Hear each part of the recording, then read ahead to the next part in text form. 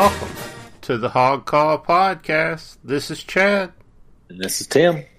Be sure to subscribe to the Hog Call on your favorite podcast directory. iTunes, Google Play, TuneIn, Stitcher, whatever you'd like, we're on them all.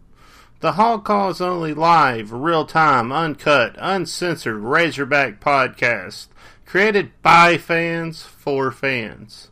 Friend us on Facebook at Hog Call Podcast or follow us on Twitter at Hog Call Podcast. Chad runs the Facebook page and Tim runs the Twitter page. Support the Hog Call Podcast by helping us spread the word.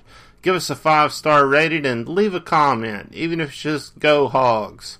This will go a long way to allow other Razorback fans find the podcast more easily. If you'd like to throw a tip our way, you can support the podcast financially by clicking on the link in the show description. We're counting on fan support. Do you have something Hog Call Nation needs to hear? Leave a voicemail by clicking the link in the description below or send an email to hogcallpodcast@gmail.com. Well, it's good to get that mess out of the way. How's it going, Tim? Hey, pretty good, Chad. Got us a new football coach. How are you tonight? I'm good. Sam Pittman. Goodness gracious, that coaching search was strange, wasn't it? I thought we were going to get Kiffin. All fingers pointed towards that. And then Ole Miss swoops in there and outbids us for him. I think that's pretty much what happened. I saw there were a couple of different stories that said Ole Miss outbid us, and then there was another story that said that Sexton was trying to play between Arkansas and Ole Miss, and Yurachek was just like, you know what, y'all go ahead and take him, and we'll move on. So from one of those two things is, I guess, kind of how it shook down. I tend to believe it was probably we just got outbid. I'd read somewhere that we didn't want to spend more than $4 million, and that's why we wasn't going after like one of the coaches in Oklahoma or whatnot. I can't remember who it was, but they did have an article about that. So I did think it was interesting that we went under $4 million with Pittman, and then they got Lane Kiffin for $4 million. I think that we got outbid. That's what I think happened, and it is what it is. Chad, it makes sense when you say that we got outbid, just based on the difference between Ole Miss's contract for Lane Kiffin and our contract with Sam Pittman. Mm-hmm. Kiffin's making 3.9 this year, then it goes up, or not this year, but 2020, then it goes up much $4 million. Mm-hmm. Or we paying Pittman, $3 million. With a pretty good, I like the buyout situation, but he's, not many guys would take that buyout situation. I like it, but kind of what he did as a unproven as a head coach, but but probably Lane definitely wasn't taking that same buyout, and then also getting paid $1 million more, and you can kind of tell maybe, Chad, that when you look at the structure of Kiffin's contract, that's where I also feel like that. We got outbid because he gets $4 million, a cool $4 million a year. He gets $100,000 for every win after 6 wins, and he gets $100,000 for every non-conference win. Gets like $250,000 for a bowl appearance, $250,000 for a bowl win, $150,000 for a bowl appearance. Then there was what was it? There was a couple more. I think. Quite a bit for national championship and the semifinals and the final games and so on and so forth. So, yeah, it was a really they're really through. They backed up the truck and started shoveling the money in his house down there in Boca until he said, "Okay, it's kind of what that contract looks like to me." Or Sexton's just really good at his job. Well, I mean, there is a reason a lot of these coaches use them. Mm-hmm. There's a whole lot of college football coaches. That's why maybe he's reading all these contracts we've gotten just substantial by coaches, or just like the amount they've doubled, tripled, quadrupled, and beyond. in their salaries, even in the last 10, 20 years. But yeah. So you think? I mean, it seemed all last time we were recording less than a week ago since our last podcast, and we thought it was set for Kiffin all week. I just kind of assumed. I think maybe that's part of the letdown until Luke tweeted out that we were in a bidding war with Ole Miss, and we reported that on the podcast. Yeah, he called it. Luke gave us that info and called that live on the podcast. Put out soon after, and good information, Luke. Yeah, that was awesome. So, I don't know. So, I don't care. I think that something is quite interesting that's happening right now. Kiffin's in, and he has starting to pull coaches from Alabama and trying to snag as many of Saban's coaches as he can, even going after his strength and conditioning coach. I think it's going to weaken Saban and Alabama a little bit because they're going to have to compete with Kiffin, which will be good. Obviously, Kiffin's not going to be at their level automatically, being over at Ole Miss, and that's a tough school to be a head coach at. So, I see a window of opportunity where Alabama weakens, Ole Miss is building, and Arkansas could have the opportunity to build along with them and, be back in the mix again, playing against LSU and Alabama, and the Ole Miss game being a really tough game every single year. I could see that happening if the dominoes fall our direction. Maybe balancing the league out more in our division, or balancing out our division more. Exactly. Yeah, and it's kind of crazy, it's a team with Kiffin that we're going to be playing every year. Same with another guy that we thought maybe even Sunday morning. Actually, even Saturday after the Kiffin thing was final, I was watching the Appalachian State game, watching Eli Drinkwitz. I was texting everybody that we were about to get drunk wits and everything, and so I was like, all right, I can talk myself into this 12-1 coach, and all of a sudden, that ain't happening. And he goes to Missouri making $4 million. I mean, that's another thing that you're like, maybe we wanted. Who knows if your chick wanted Drinkwitz, and like we ain't gonna pay for. We just can't do $4 million. Again, hit that $4 million mark that it was rumored that we didn't want to go to. So, and I think that the Pittman contract is structured really well for a guy that's never been a head coach before. If he can't win 50% of his games, he won't get 75% of his buyout or something like that. Like a dramatic cut in the buyout. It was 50, and then 75 if he gets fired for any other reason. So, it was definitely structured for the university where it was a more fair contract for the university than Drinkwitz or Kiffin's was. And I think that Hunter Yurachek has been wanting to do that for a while. He's been talking about structuring a contract this way. And I think getting a O-line coach allowed him to be able to do that. And, you got the thing about Drinkwitz, man. The only thing he's done so far is went up there and said he wants to win the Sun Belt. This guy. Yeah, no, I'm glad. I like Pittman over Drinkwitz. I wasn't saying. I was just saying. Oh yeah, no. Weekend, but I like Pittman over Drinkwitz. Oh, I agree. I mean, especially they're both toss-ups, right? Because Drinkwitz has only been successful one time at one place for 1 year. He did have SEC wins, so I think he probably would be a better coach than, or a SEC win, I guess I should say. So I think he'd be a better coach than Morris, obviously.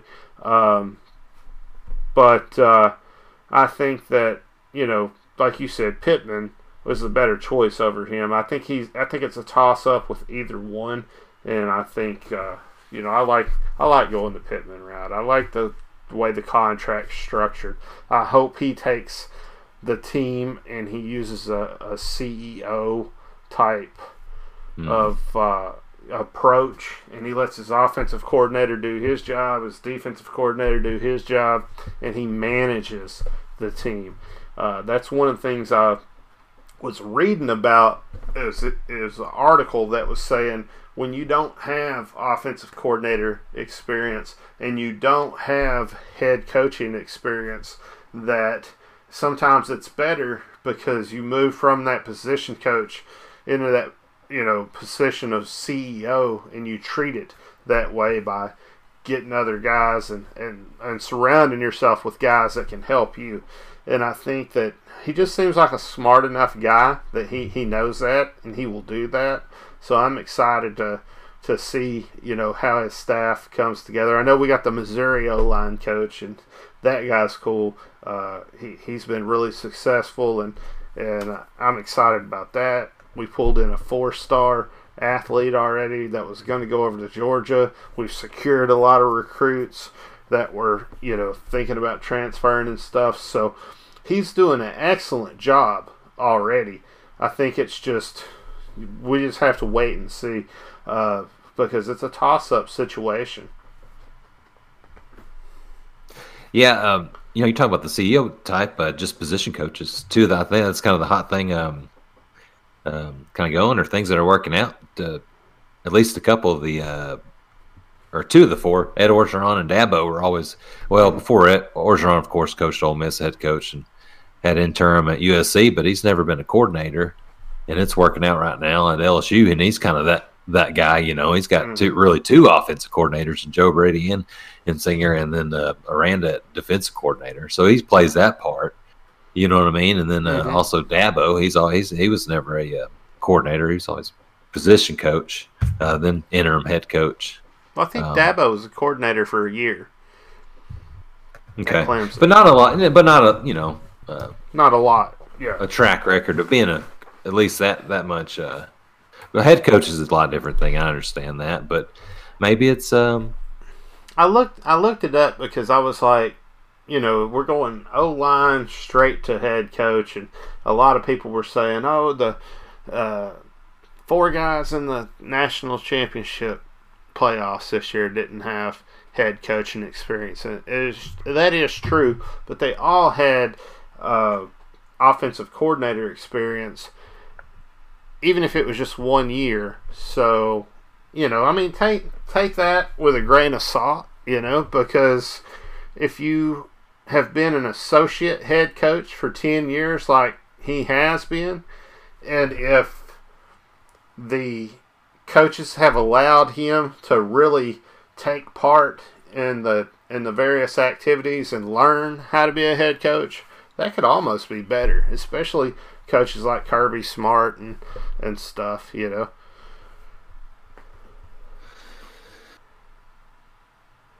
And he's seen what not to do, being on Bellama's staff. Yeah, and sorry, Chad. No, you're good. Gathered a thought there. And he was, associate head coach under Butch Davis, damn good coach. Mm-hmm. Of course, Bielema, at least the time when he joined his staff, he was a Big Ten championship winner, and he won some titles or conference titles and stuff. Mm-hmm.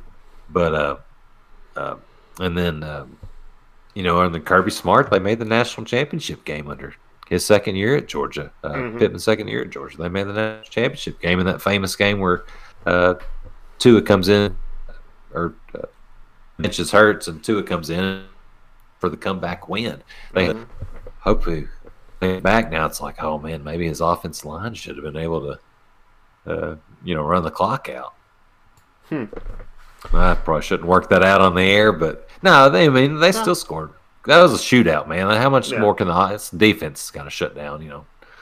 Too, and Yeah, no, I totally agree with that. Points should have been enough. So. Yeah, no, I agree. And you see, another thing that's interesting is that, even though he's, had only the O-line experience, no head coach, no coordinator experience, then you also look back at, as a community college head coach, he did have that experience and high school head coach experience. So he does have a little bit of head coach experience. It is at a much lower level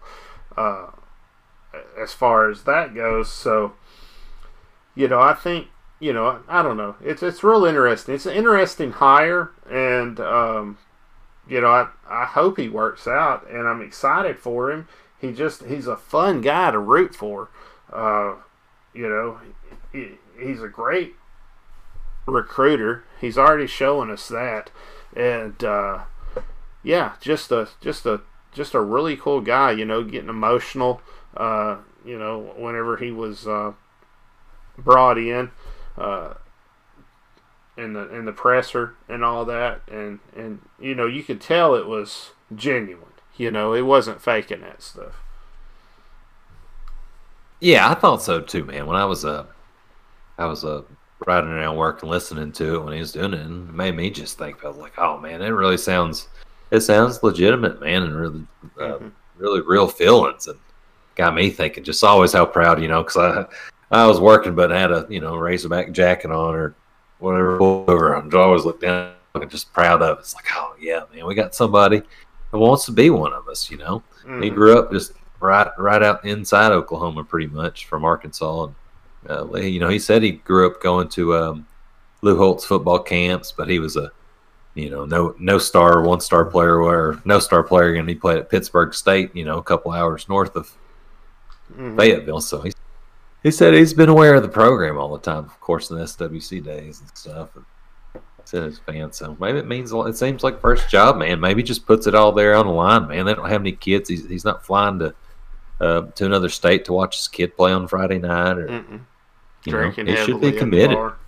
Apparently his wife just was all pissed at him for moving out of Northwest Arkansas. So if wife's happy wife, happy life.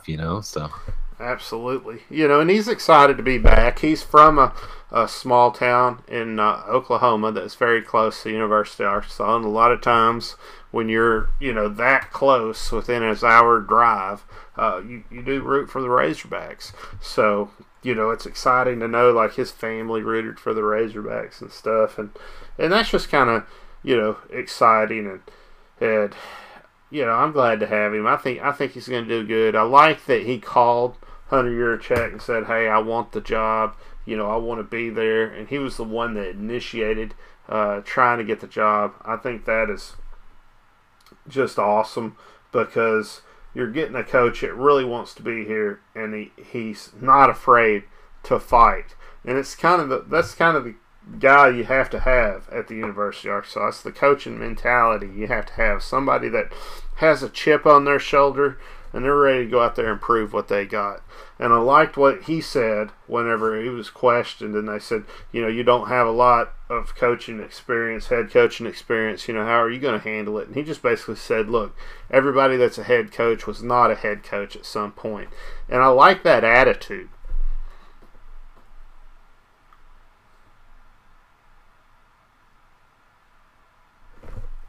Yeah, I do too. Absolutely.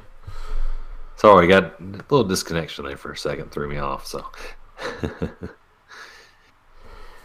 so anyway, yeah. I mean, it was, it was an excellent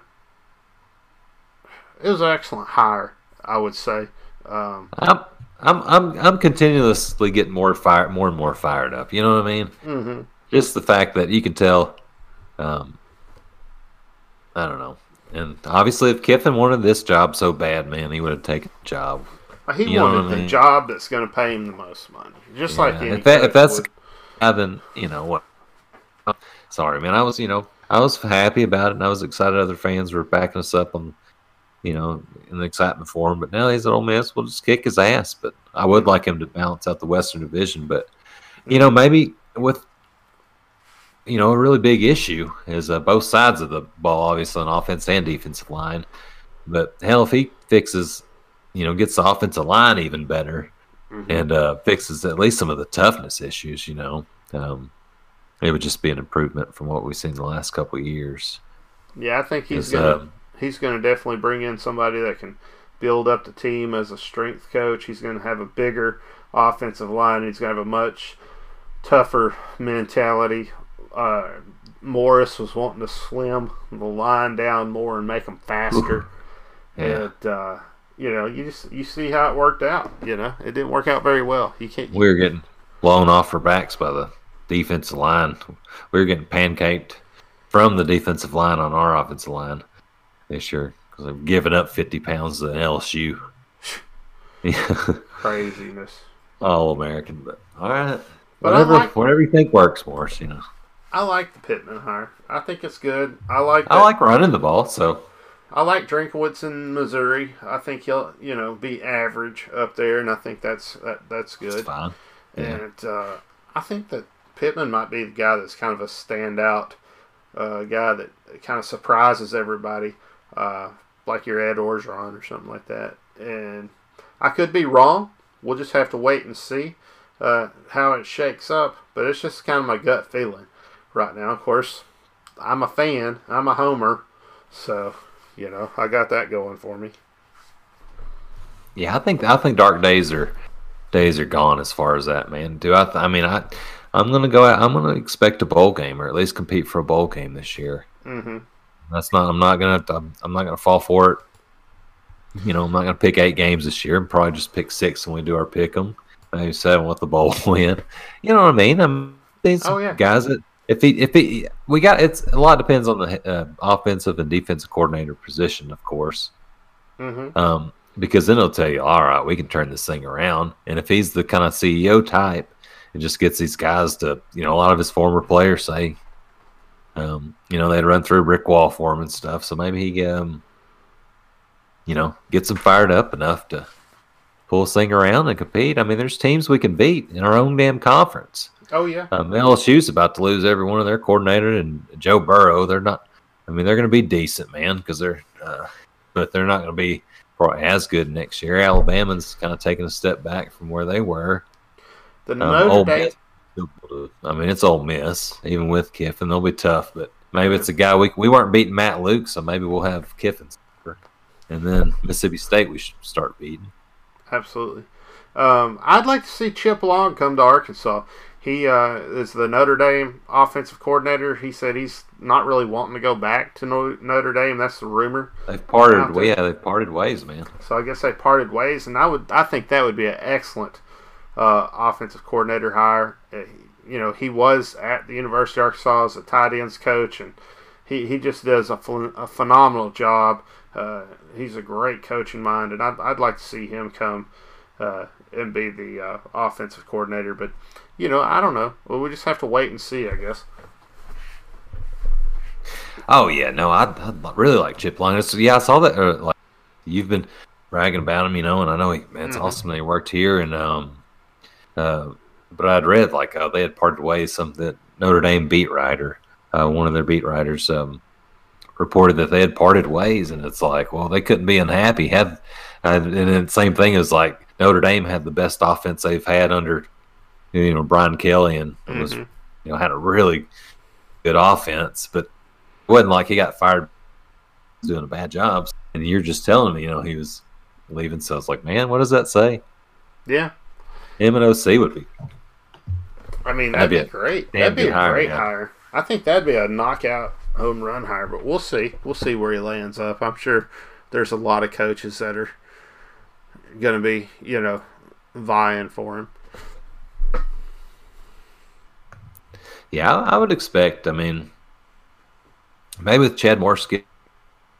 Not sure how buyout details work with Chad Morris, but since he took that offensive coordinator position with Auburn, I wonder, how much money that saves us. Can we pay more for assistants? Because earlier in the week it came out that we could pay assistant pool is $5 million. Mm-hmm. Was that before Morris got hired as a coordinator? Maybe we can up that a little bit. That's $5 million is more than a lot of other conferences, but for the SEC, another $1 million wouldn't be bad. Yeah. Well, Ole Miss did $5 million for the coaching staff and $2 million for the support staff. So it makes you wonder, is there going to be a coaching staff stipend and a support staff stipend? And if there is, you have $7 million altogether. I think that would suffice, to have something like that. Ultimately, though, you would hope we could go up to $10 million. With I don't know, but maybe that's just wishful thinking. Nah, it's got. I mean, five's all right, but we gotta get up there. And I think that was just. I don't think that included five, included the support staff for sure. That couldn't. No way. No way. We're really hurting for money, man. He bullshitted somebody when he said we're good financially, but I'm proud of it, man. Look, man, I'm happy with your check right now, man. He got he did the deed and fired Morris. He wasn't didn't take the pressure from. I'm sure he had the pressure to keep him. It's like, I'll just whatever, keep him. Don't buy him out after 2 years. But he fired him less than 2 years. Had the balls to do that, man. They got, I think, a decent coach, man. We won't find out. That's any hire really, but it's one of those just like we really don't know, man. He's not proven so, but it could happen. It's not like, well, this is the immediate. Or what if it turns out we just get on a run, man. Just goes on a nice 10-year run. I feel like the incentive structure of his contract is going to give him incentive to get out there and win some games. Yeah, for sure. And then for two, $3 million ain't what it used to be. You know what I mean? Well, just when you're looking that money in the face and you're like, what that could do for yeah, what that could do for you. So I was being serious, man. $3 million ain't like it used to be. Yeah. I think that I think he'd be good. I think he's getting a decent check. I like that, we're being modest about it and we're making sure we're approaching it cautiously. We didn't just hire him and say, all right, here's $10 million, 10-year contract, with a $10 million buyout or something. Yeah, for sure. So, and we'd seen some contracts that were, maybe not that exaggerated, but that were really bad contracts prior to this one. So it's nice to see, okay, we're taking a chance on a coach, but we're putting ourselves in a good financial situation to do it. Yeah, for sure. Maybe getting have an efficient hire, I guess, Mm-hmm. But maybe, I don't know, man. I'm more excited just because than I was, I think, for the Morris hire. I wasn't really too excited when he got hired. I didn't really believe the kind of, he was kind of a discount Dabo Sweeney, man, or Gus Malzahn. He was really discount, like cheap, like clearance priced. So Morris went over to Auburn. What do you think about that? Well, I just thought, Malzahn hired a puppet, man. He's back to he's calling plays again. You know what I mean? I agree. His coordinator left for Florida State to go work with Norvell. He sent Rhett Lashley away just last year, the year before, and he's just had a kind of time doing that. And even quarterbacks that's been kind of played under him or coached under him for a while, man. He'll let him go, man. It's kind of just well known that. And a guy you'll kind of hear later. Malzahn, a really big innovator of, kind of some offenses around that time that a lot of people, wanted to copy and emulate. Too bad he was an asshole and didn't want to go here and win a championship or anything, but that's another story.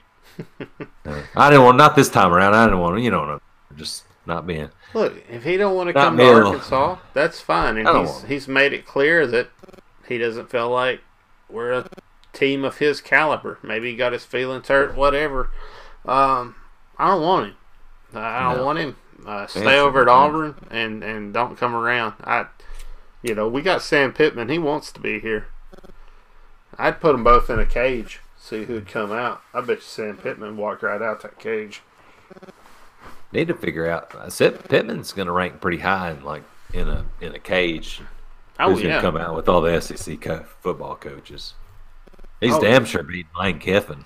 Kiffin ain't coming out here one-on-one with Pittman. Oh yeah, and Drinkowitz, they're getting knocked out first. Oh yeah. So, man, it'd probably come down to Coach O and Pittman. Coach O would be something to deal with. Goodness, man. He might bite an ear off or something. Oh yeah, fry it up later right in front of you. So I want to fry this. I'm fry your ear off. Oh, what craziness! But yeah, I don't know. I'm happy about the hire. I think it's a good hire. I think we've pretty much covered everything on the coaches and the coaching hires and all that stuff. Did we miss anything, Tim? Was there? I think that's pretty good. Excited for the new era. Here we go. I mean, he's here. He hadn't lost a game yet. Yep, hadn't lost one yet. Oh, we did miss one thing.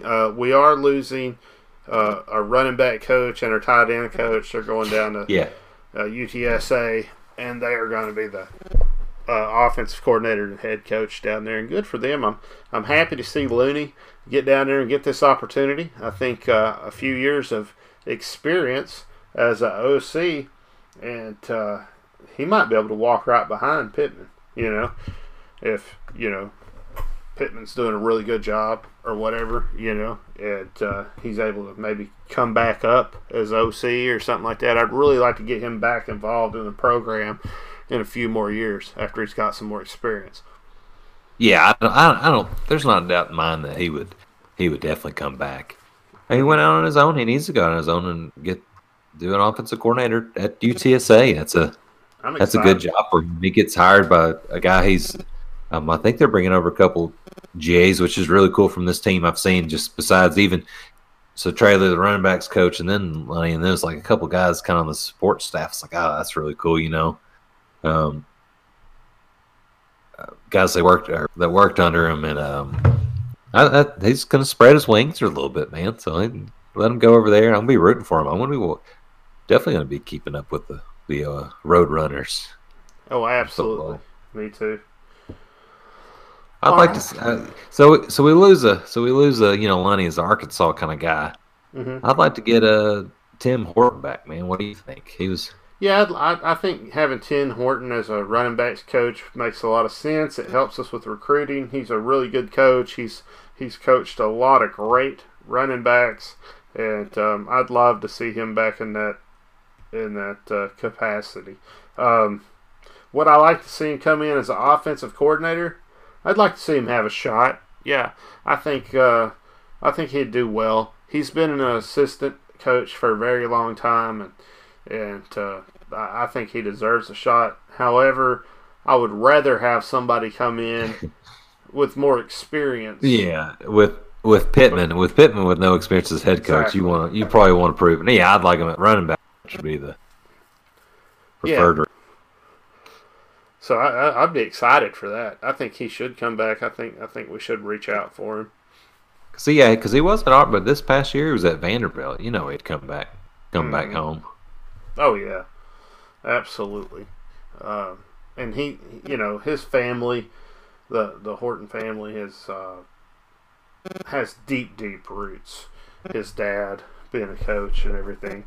So it's just one of those things. You just make the phone call and he probably just packs up and comes on back. Yeah, for sure. Without a doubt. Yeah, but I think I'm looking forward to hopefully the next time we talk we'll have some coordinators hired, maybe some more coaches. Yep, I'm excited to talk about that. Well, I guess we could take us a little break, and then we'll come back and you guys can listen to the interview with D-Love. Boy, that went really well, didn't it, Tim? Yeah, it did. We had a great time. And it was DeMarcus was great, man. I mean, it was incredible, man. Getting stories from a Razorback legend, man. Played on some great teams with some great players, and he was a 2-time captain, man. Had a lot of great stories, and he'll be back on. He's excited to come back on, and that's what just fired me up for football. I wish football season wasn't coming to the end. I'm just ready to start this new era. I don't want to repeat this past year, but I'm ready to get back to those kind of days, and you guys will love it. So we're going to play this sponsor, and then we'll play our interview with DeMarcus Love.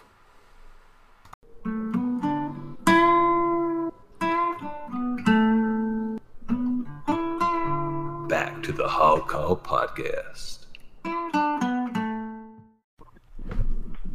All right, up next we have a very special guest, hailing from Dallas, Texas, before attending the University of Arkansas, where he played from 2007 to 2010 on teams that won over 30 games.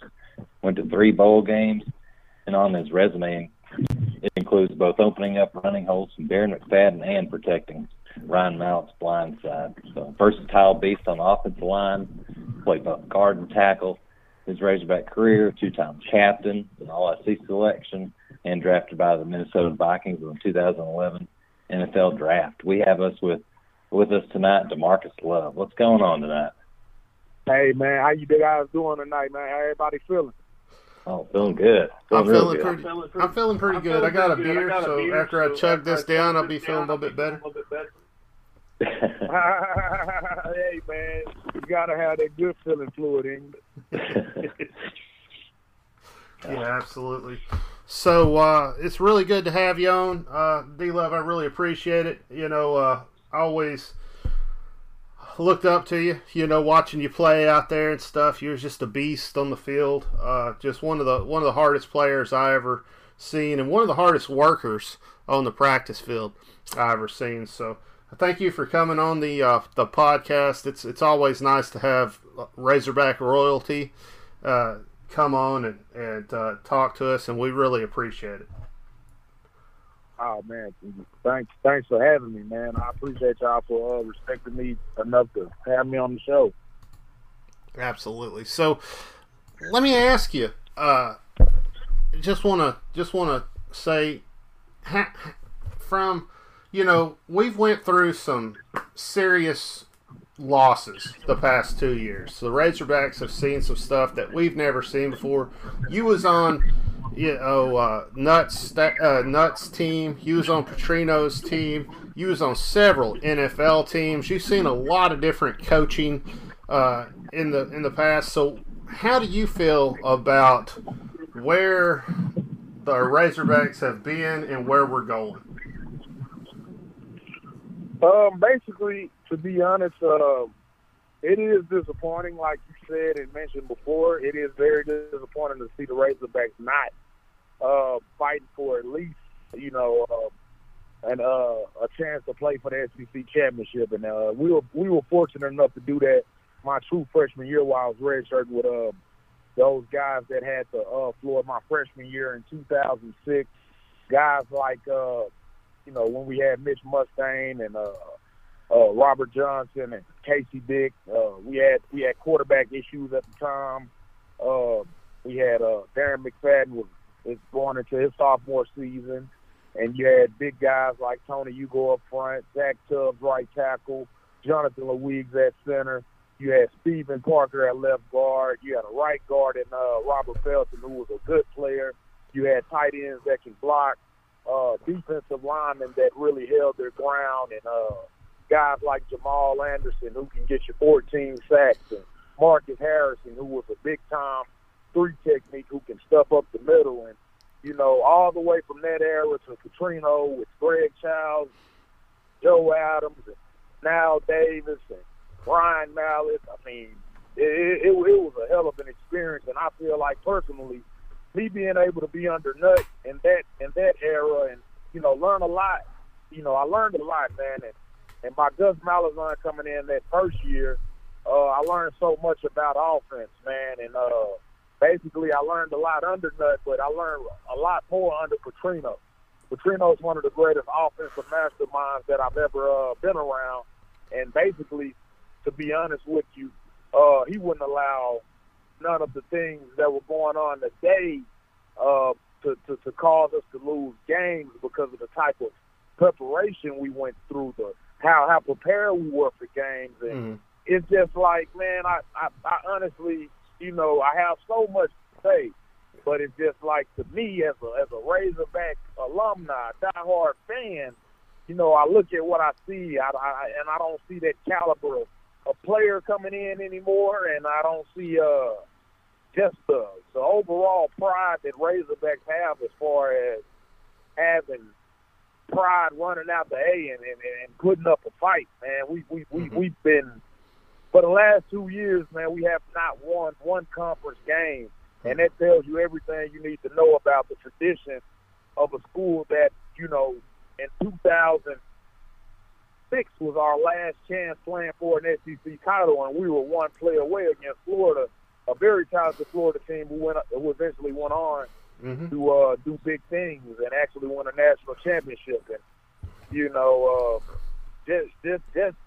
just in general, how I feel about everything that's going on. The pedigree has to be there. The pedigree is not the same pedigree that we had in the Nutt and Petrino era. Both of the philosophies of those coaches were totally different. They were two totally different people, but one thing about them, they both had a passion for getting guys ready to go and getting guys ready to win.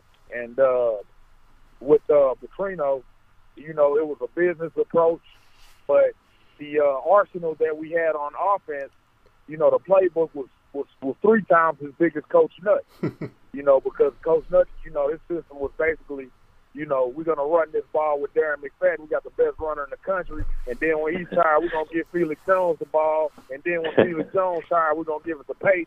And when Peyton's tired, hell, we just going to throw it to Marcus Monk. And you know what I'm saying? I mean, you got running backs like that. You kind of have to, don't you? Yeah. You gotta distribute the ball properly, bro. I feel like that's where this staff has really messed up, or not this staff. Morris is where he really messed up. Is like, being with Petrino and his staff. I sit there and watch his play calling, and I'm just like, run the damn ball. You don't have to throw it all the time. You got a running back that's averaging 10, 15 yards. And you're not giving him the ball. And whenever he gets hot, you pull him out of the game. I'm talking about Boyd. So did you see those same types of miscommunication and play calling also?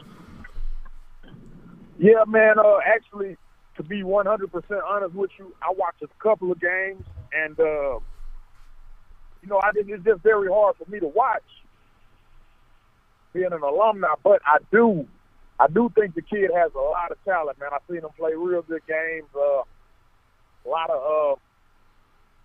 I wouldn't say garbage yardage, but he would get a lot of yardage late in games too, because of the simple fact that it was just like they couldn't key on him, and we would be down so much, and it's like when you do surprise somebody with a run, you go,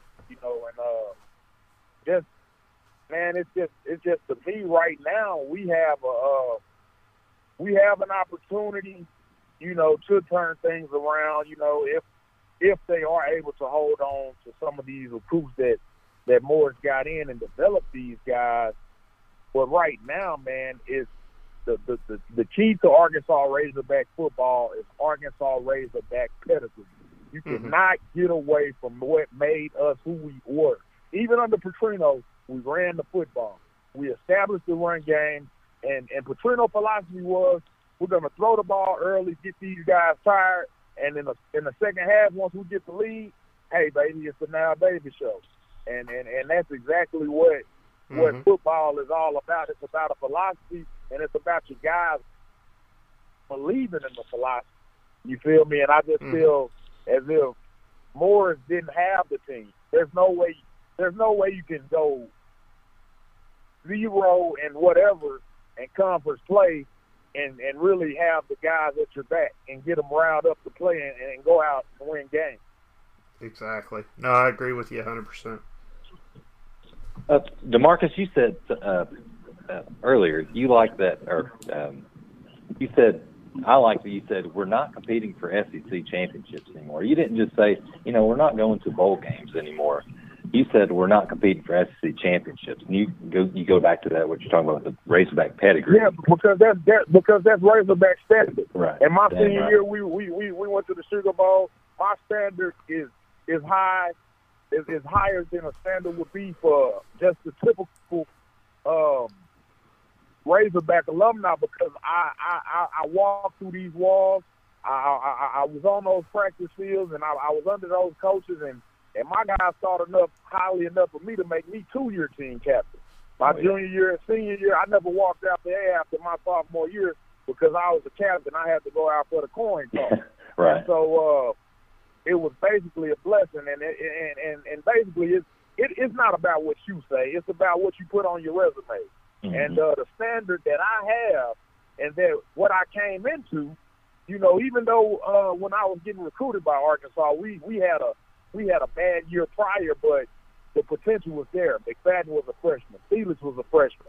Peyton was like a sophomore or a junior. And this is when I was a senior in high school getting recruited, and I just basically fell in love with, like, man, the potential of this team is beyond just whatever that record was prior to me signing in 2006.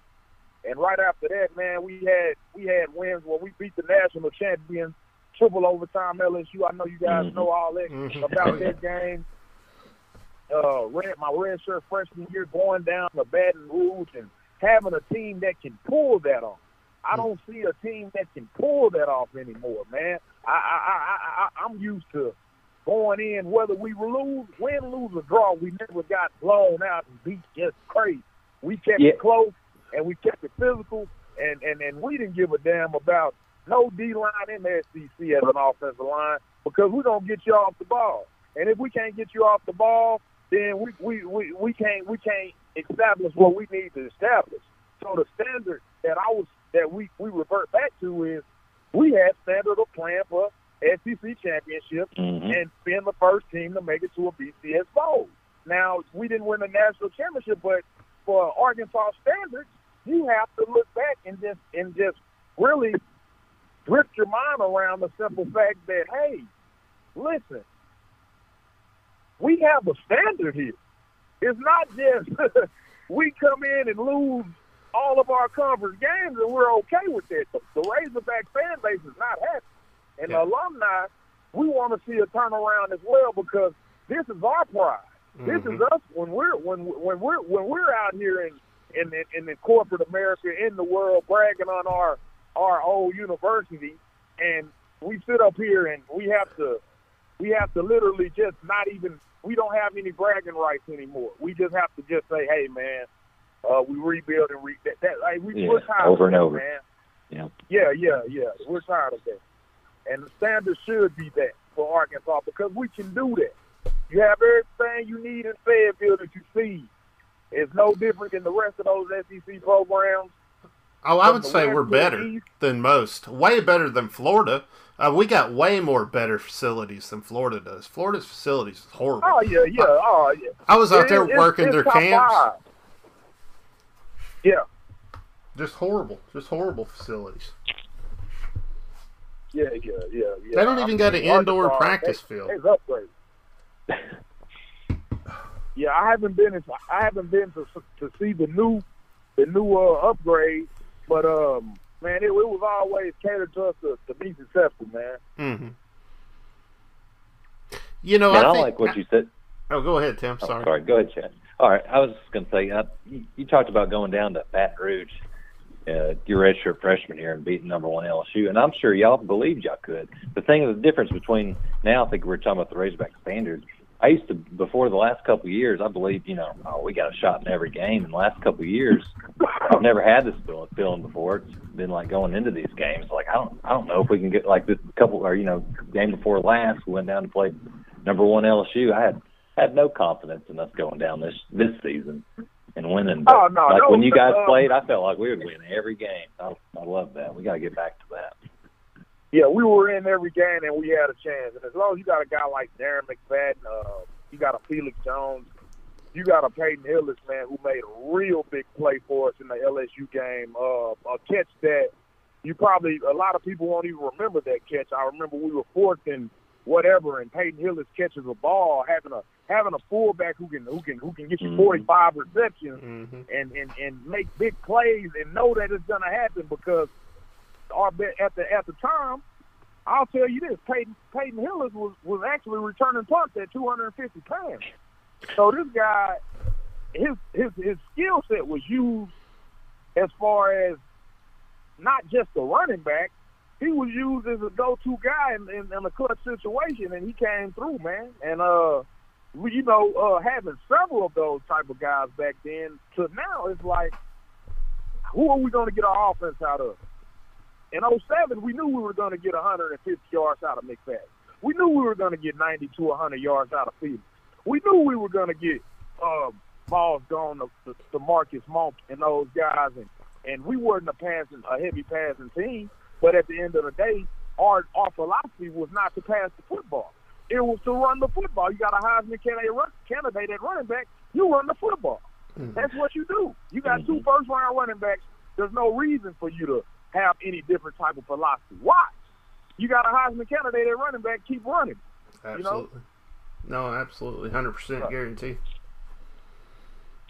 And you talked about, I think, I don't know, it was Peyton Hill seemed a little hobbled by injury against that Florida in the SEC championship game. Because I remember, like you were talking about, him catching a big fourth down. He seemed always on 3rd and 4 or 3rd and short. That you guys were always, it was hardly ever 3rd and long. But we kind of missed him in the SEC championship, going back to what you were saying with Hill getting those big out of the backfield catching the ball. I always remember. Yeah. I always remember. Yeah. That Florida game was one play. That Florida game was one play from being a whole different ball game, man. I don't want to, go into detail on, what happened, but we didn't take care of ourselves on special teams that game, and it hurt. Mm-hmm. It was nothing offensively we did. It was nothing defensively we did. Hell, Florida had guys that could score points. You got Percy Harvin, a guy who was a dangerous weapon. You had Chris Leak and Tim Tebow at the same time. Mm. You had Jarvis Moss, a first-round defensive end over there at Florida. You had cornerbacks that could run. You had playmakers at Florida, guys who can advance the ball. And, I don't feel as that team was more talented than us. Just special teams-wise, man, we didn't capitalize on a big play, and, it cost us a SEC championship. Yeah, absolutely. I think luck has a lot to do with it. And, it reminds me a lot of the Sugar Bowl whenever, we could have got the scoop and score. We didn't do it. And then, Ohio drops that defensive end out into the flats and picks that ball off. And, goodness gracious, like we should have won that game, And we were slow getting out of the gate, too. That one, I would say that year, Ohio State, that year, Ohio State, we had a chance. Auburn, we went down there and put up 44. It's just that Cam Newton at the time, you have to understand, Cam Newton at the time was the best player that college had ever seen. Mm-hmm. He was unstoppable. We didn't have anybody on defense that can tackle him. 6'6", 250, 4.5 speed, rushing for 1,400 yards, throwing for another 4,000 under Gus Malzahn, who was my offensive coordinator as a freshman. I knew Malzahn was going to capitalize on what Cam Newton can do, and I just wanted to put up points. Mm-hmm. We went and put up points. We were in that game, and Auburn ended up winning the Natty that year, but we went down there, and Mallett was hurt. Tyler Wilson stepped right up. We didn't miss a beat, man. And that's what I want to see again. Even if the first string guy goes down, Tyler Wilson kept us in that Auburn game. If you go back and look at it, hell, we were right there with Auburn. Oh yeah, they just scored a shitload of points, man. And you got to understand that putting on 44 at Auburn and still losing, that's devastating, man. I wanted that win really bad that year, and just having a team that can go and you have the confidence that, hey, one play here, 2 plays there, you got a chance. But, it's not like that anymore. I don't expect us to be a Clemson or Alabama right now. No, I don't expect that, because to have a program like that, you have to get in those type of caliber guys. They're getting 5-star recruits, and all they're doing is just reload, and they already have a system in place and philosophy. So it's easy to continue to be in the mix when you have a foundation. Chad Morris didn't set a foundation. Yeah, he recruited well, but he didn't. You can obviously tell that he didn't have the players, and he didn't have schematically. He didn't know how to game plan against teams, because there's no way you lose to a Western Michigan and I don't know the name of these teams who lost to, man. It's not important. That proves the point. North Texas, Portland State. Jeez. Yeah, that's horrible. That's crazy, and I don't know. You can go back and listen to other podcasts. I'm not going to get started. Hey, DeMarcus, I think it's awesome that we got an O lineman on today. We hired an O lineman as the head coach. How do you feel about the coaching hire at the University of Arkansas? Pittman. To be honest with you, I'm gonna say this. I'm gonna say good and bad. I'm gonna be 100% straight up with you here. Absolutely. I felt as if with all these coaching hires and contracts that Arkansas has had to put in these coaches, you paid out, you got rid of Petrino, you're paying out on Bielema, you owe Chad Morris money, and it's almost like you don't give yourself a chance to get the best candidate possible for Arkansas football. Nobody has ever rallied and like, hey, let's go get a guy that's a hot offensive coordinator, or a hot defensive coordinator, or someone who's under a championship pedigree to grab one of these guys to kind of bring that back to Arkansas. Now, I will give you this. Georgia is a good team. They had dogs on the offensive line. They've always been solid on the offensive line. Bielema was an offensive line guy. And, to me, I don't want to follow down that same path. But at the same time, if this guy's able to, he knows what it takes. He's been at Georgia, a number 4 ranked team at one point, SEC championship team. He got him to the SEC championship as an offensive line coach. He knows the pedigree it takes. And one of the things that Arkansas line is missing is offensive line pedigree. Mm-hmm. You have to have offensive line pedigree just for the simple fact that offensive line pedigree puts you in a position to where you're in the trenches. There's nothing more that establishes a game than what happens up front. Mm-hmm. And that guy knows that. He knows offensive line. He's going to know projects. He's going to know talent. He's going to know how to get those type of guys in. The thing for him and the challenges for him will be, hey, man, this is your first gig on this type of level. Let's see how you handle it. Let's see how you handle it as a head coach. Because I don't know anything about Smith I don't know anything about him too much as any type of head coaching job he's had. I know he's never had a good program. He's never been a head coach, never been a coordinator, and he's never been a part of a rebuild team. He's always coached pretty decent teams. So that's the only thing that scares me about him, are those 3 things. And I was getting into that point, and that's what I was getting into. He has not yet. It's like for Arkansas and what we needed assurance. Mm-hmm. This is another guesstimation project with this guy. This is all it is. It's basically, okay, he's never coached before. We're just hoping that he can turn us around. It's no resume as far as any of the things you mentioned. No resume with having a rebuilding team. No resume with head coaching and lead men. Those things right there will come into question. Mm-hmm. But I will tell you one thing: he should know talent. Being in Georgia all that time, mm-hmm. If you don't know talent and know how to recruit talent, I don't know what to tell you. Yeah. And I think that's a plus for him. And by him being an O-line guy, I'm an O-line guy. Hell, O-line guys, we just the big guys. We like to eat and laugh and talk about everybody, and I'm pretty sure the atmosphere is going to be pretty offensive line. And he can get the guys in that's going to like what he brings to the table and what he believes in. And if he can get guys to buy into his philosophy, take a little bit of that sauce that he got out there in Georgia to get to that SEC championship, we might have a shot. Yeah, I totally agree. I know he's pulled a recruit from Georgia, 4-star, which is good. He was a head coach at a community college, so he did have a little bit of experience there. And he's been an associate head coach for 10 years. So hopefully he's, actually been the right-hand man in that associate position, and he's taken on some of those head coaching responsibilities. He might be the right guy to step in and do it.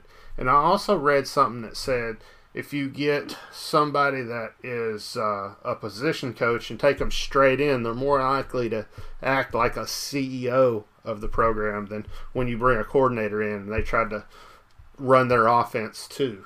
You know, you're more likely to rather than hiring a coordinator.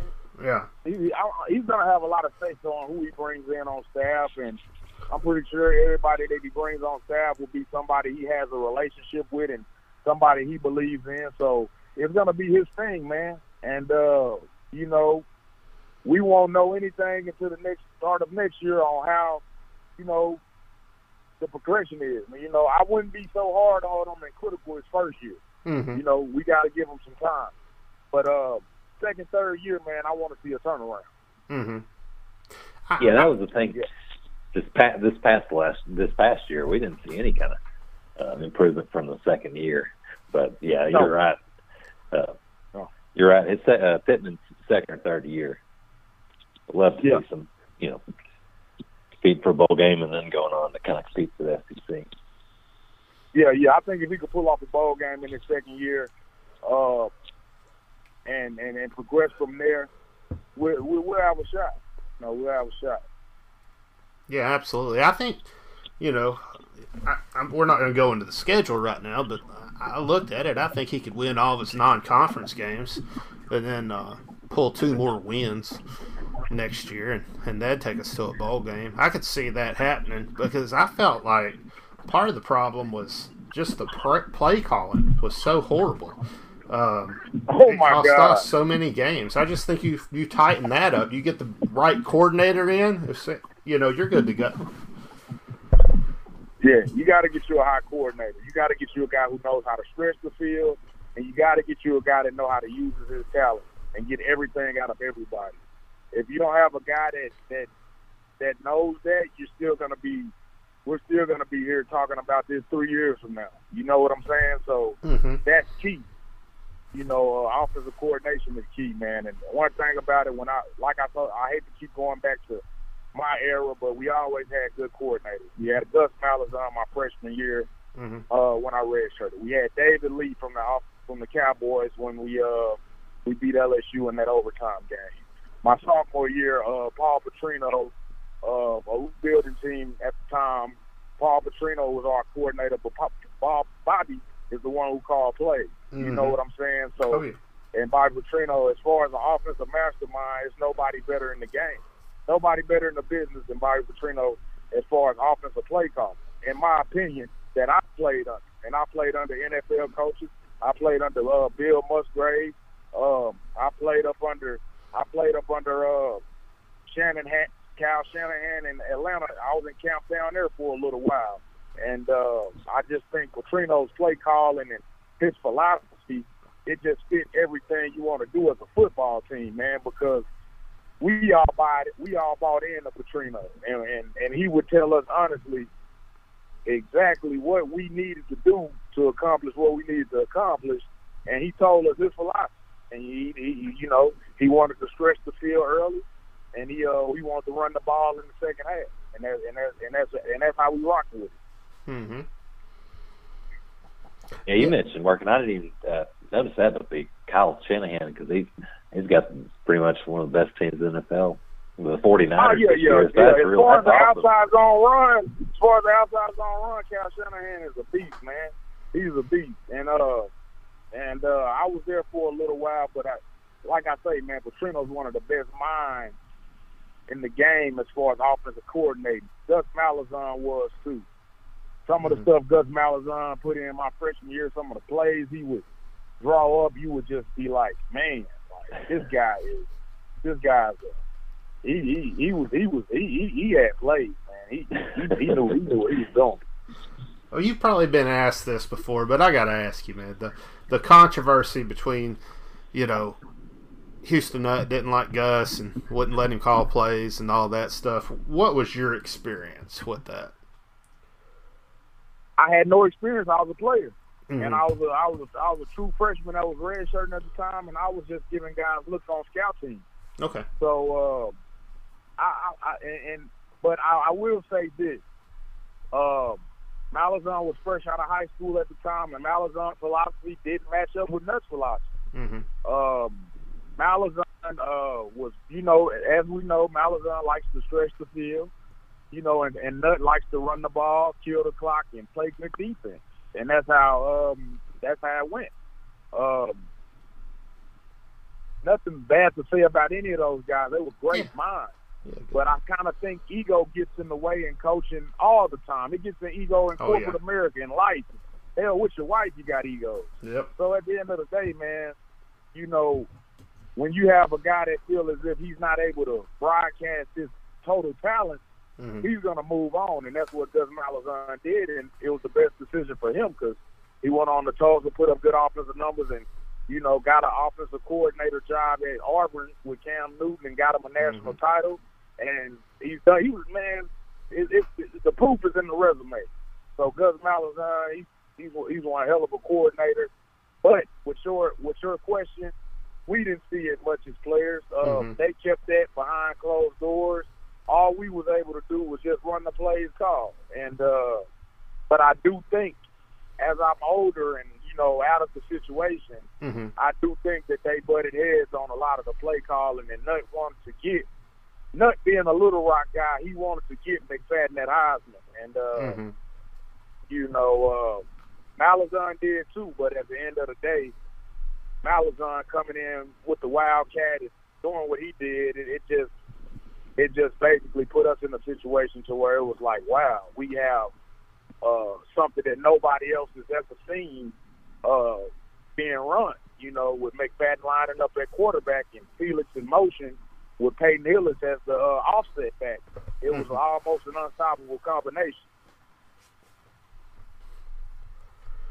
Well, you're right, man. That was it was such a thinking outside the box at the time, going with the Wildcat and all that. And back then, that wasn't being used as much. I think that really helped him out a lot, using that scheme. And you seen Morris try to do that, and he just didn't have the personnel to do it. And he wasn't even doing it the right way, Yeah, and McFadden was an athlete. That's what you have to understand. When McFadden came out of high school, he wasn't just a running back. He was a free safety. A quarterback. He was a running back. He was a quarterback. He was an athlete. So in order for you to run the Wildcat, not only do you have to have running back capabilities, you have to be able to throw the ball sometimes too, in which McFadden could. He had like 4 touchdown passes out of that formation, and he was high with his completion percentage. So you have to give him credit, man. Like he had a hell of a run with that. Oh, absolutely. You have to have personnel for that. You just can't have a true running back running Wildcat. He has to have some type of wiggle to be able to, and then he has to be able to have an arm to. You want him to have the arm just because of the simple fact that whenever everybody's coming up, you can always throw a live pass over to the tight end for a touchdown. Feel me? So you have to have it all, and then you got to be able to read defense. So McFadden was a football player, man. Obviously, he just got accepted to the College Football Hall of Fame, man.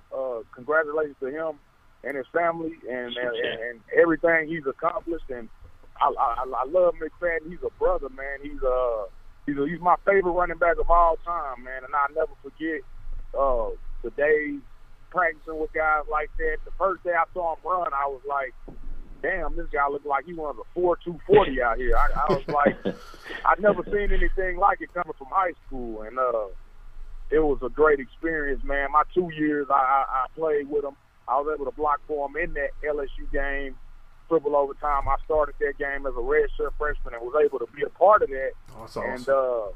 And, it don't get much better than that, man. But to run the Wildcat offense, you have to have a dynamic player. Oh, yeah. And Darren McFadden, in my personal record book, Darren McFadden has 2 Heismans. So, oh yeah. He was robbed. Nobody did what he did. So nobody was able to accomplish. Nobody could have duplicated what he did. I feel like he was robbed. and everybody in the Arkansas fan base, if you don't feel like he was robbed, I don't feel like you're an Arkansas fan. So that's how I feel. Damn right. No, I agree with you 100%. He was definitely robbed. I mean, you got to think, he did what he did with a broke toe one of those years. He didn't even get the first couple games. Yeah, he wasn't even healthy against USC, man. He was barely he wasn't even at full speed. When McFadden's at full speed, we know what can happen. So we're not going to even talk about that. But at the end of the day, when he's at full speed, you're going to see results like that triple overtime game at LSU. That's the type of results you're going to get. Absolutely. Did you know when you were in practice in games? Did you know wow, that's one of the best college football players? Oh yeah, ever practice. played. I used to tell people all the time, man. Like when he used to take off running, I was just like, he's like nobody else was. When he used to take off running in practice, I used to be like, man, he looks like a creative player. It's like he's moving so fast, and he's just blurring by guys, and everybody else trying to find out where he's at. You know, like I used to be just like, I told my cousin before the NFL Combine, I said, man, I think McFadden's gonna run a 4.2, and I was like, he was like, nah, no way. I said, bro, I watch this guy in practice every day. He's gonna run a 4.2, and God behold, he goes to the Combine, his first unofficial time, 4.27, and that's the type of speed this guy has. You know, that speed you can't coach, man. Mm-hmm. Yeah, I was my freshman year at the U of A, 2006, and the sophomore year was 2007. So, I mean, you got to play with them obviously, but I know I'm always lucky enough to always going to be my kids and grandkids. At least I watched some of those games, and that South Carolina game in 2007 where he ran for 330 yards. That's just ridiculous. Yeah, he just torched those guys. They didn't have a chance. And then, not to mention, Felix had another 100 and some yards. Hey, DeMarcus, let me ask you this. As far as games you played in, for me, the biggest, I guess most exciting game was the comeback when we had in Dallas Cowboys Stadium against Texas A&M. How'd you feel about that game as a player? Texas, the game against.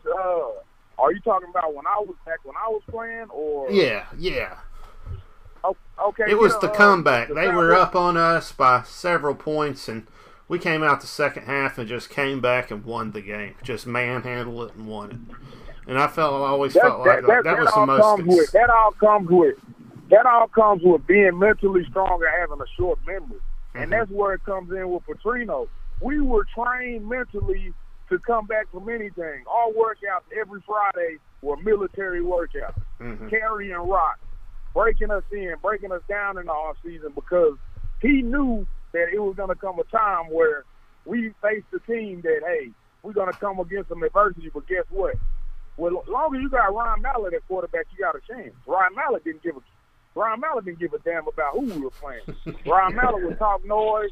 He would tell you, hey, I'm going to throw a bomb on your ass right now, and he'd do it.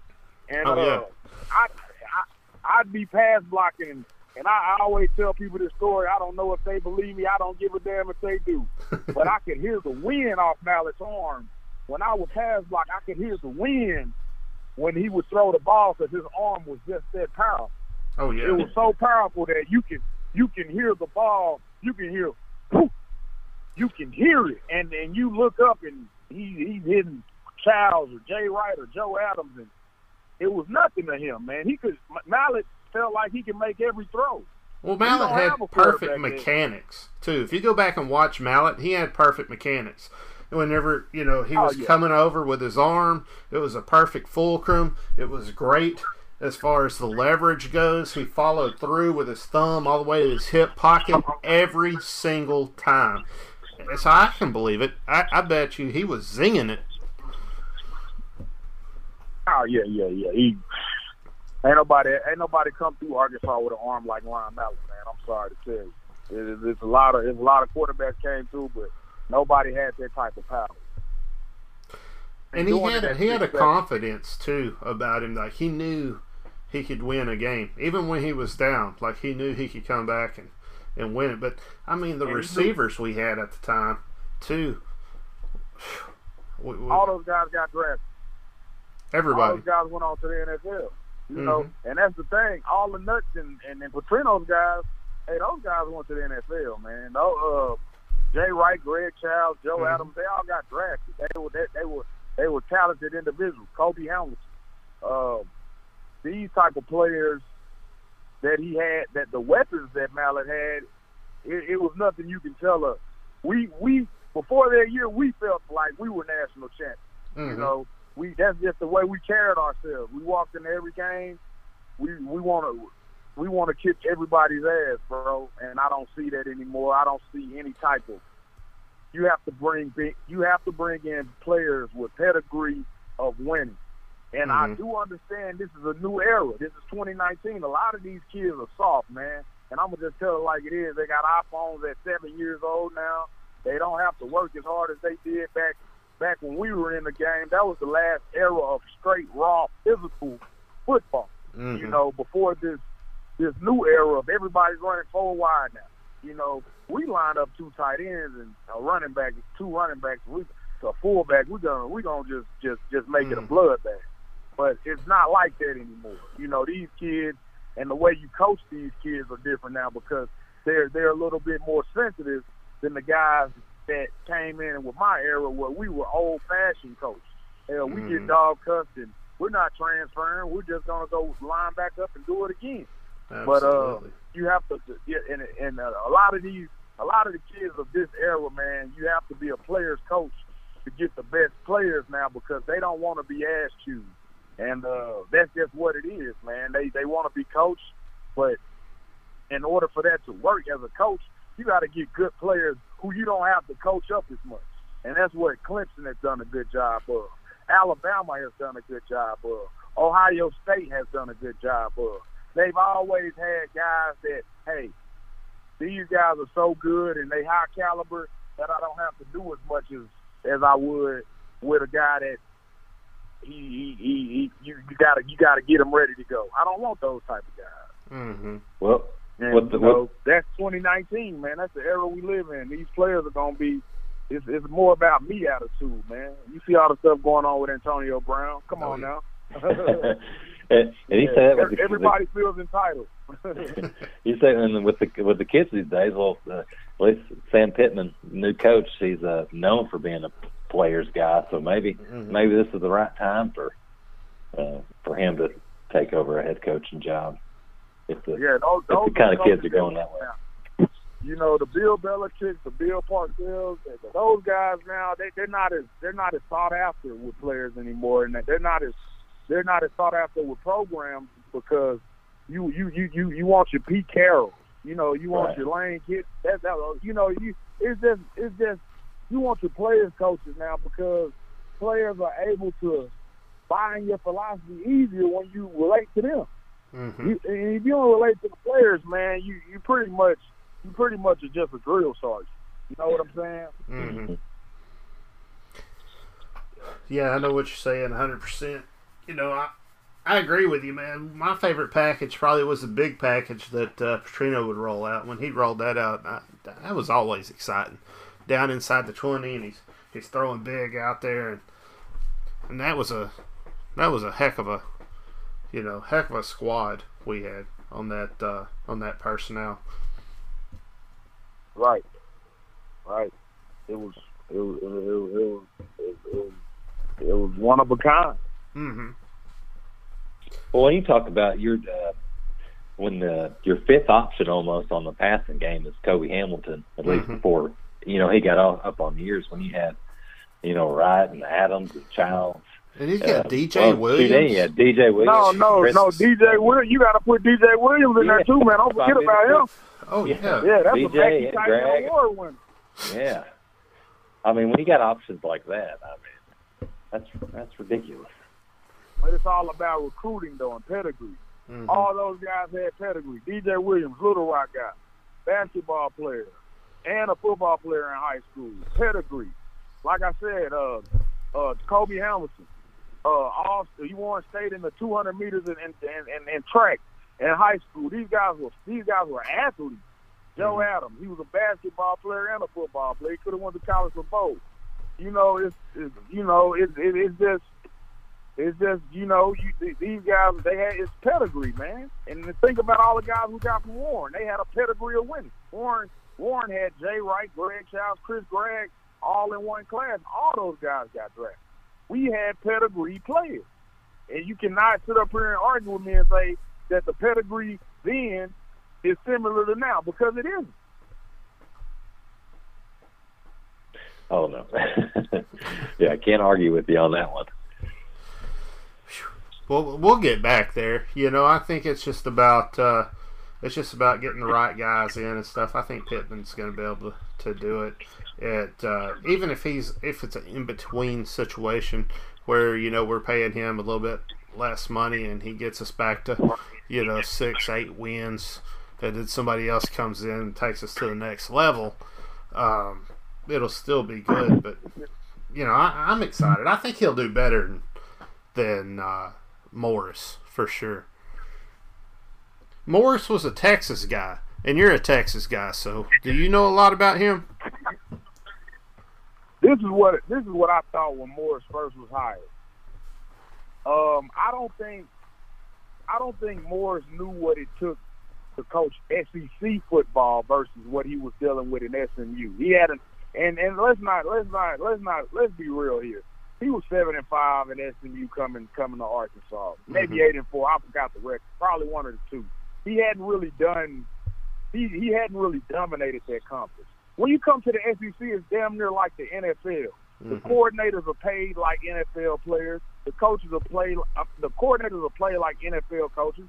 The coaches are played like NFL coaches. They game plan. Hell, when I was playing for Byron Petrino, I see those coaches come in at 5, 6 a.m. and they wouldn't leave till midnight. So it's a different type of commitment to the SEC. You don't get to just, hey, we practice, we'll go through the motions, and that's what it was with Chad Morris. Those guys went through the motions. I don't even have to have been in a locker room. They went through the motions. They didn't have the same approach that we had. You know what I'm saying? SEC pedigree. You know exactly what you need to survive. You got to have the O lineman, and you got to have athletic O lineman, and you got to have D lineman that can get to the quarterback and that can stuff the run. It's real simple. Your linebackers have to be undersized so they can run and cover. It's real simple.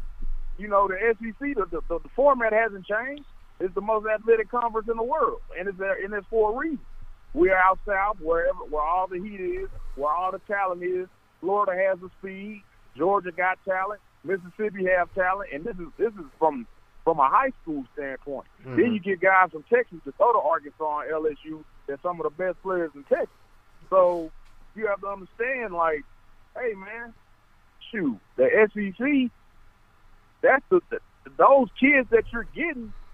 Most of them that they are football pedigree individuals that know how to play the game, and some of those country boys from those back roads, man, they'll give you a run for your money. You know what I'm saying?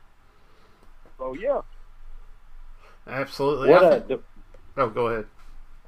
No, go ahead, Chad. Oh, I was just gonna say one of the things I was excited about with Pittman was that he pulls guys all over the nation.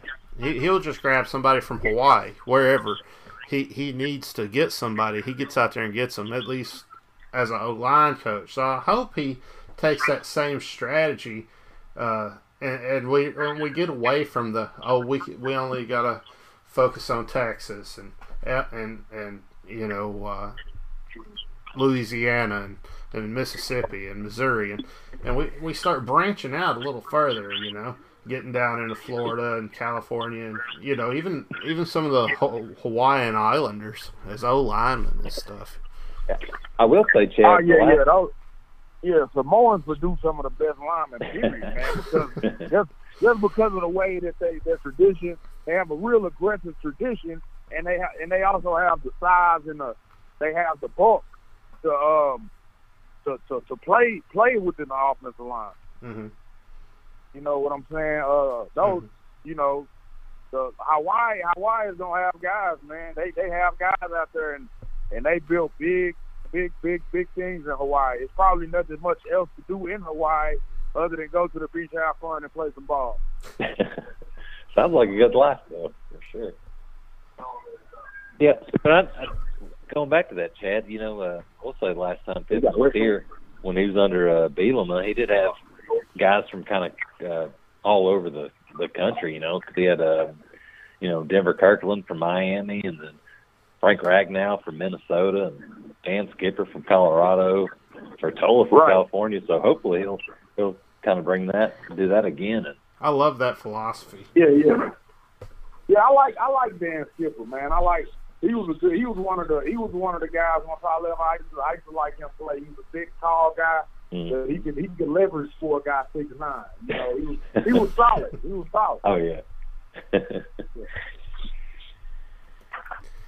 Well, DeMarcus, we were talking about kind of going along with that. What made you down in Texas want to come up and be a Razorback?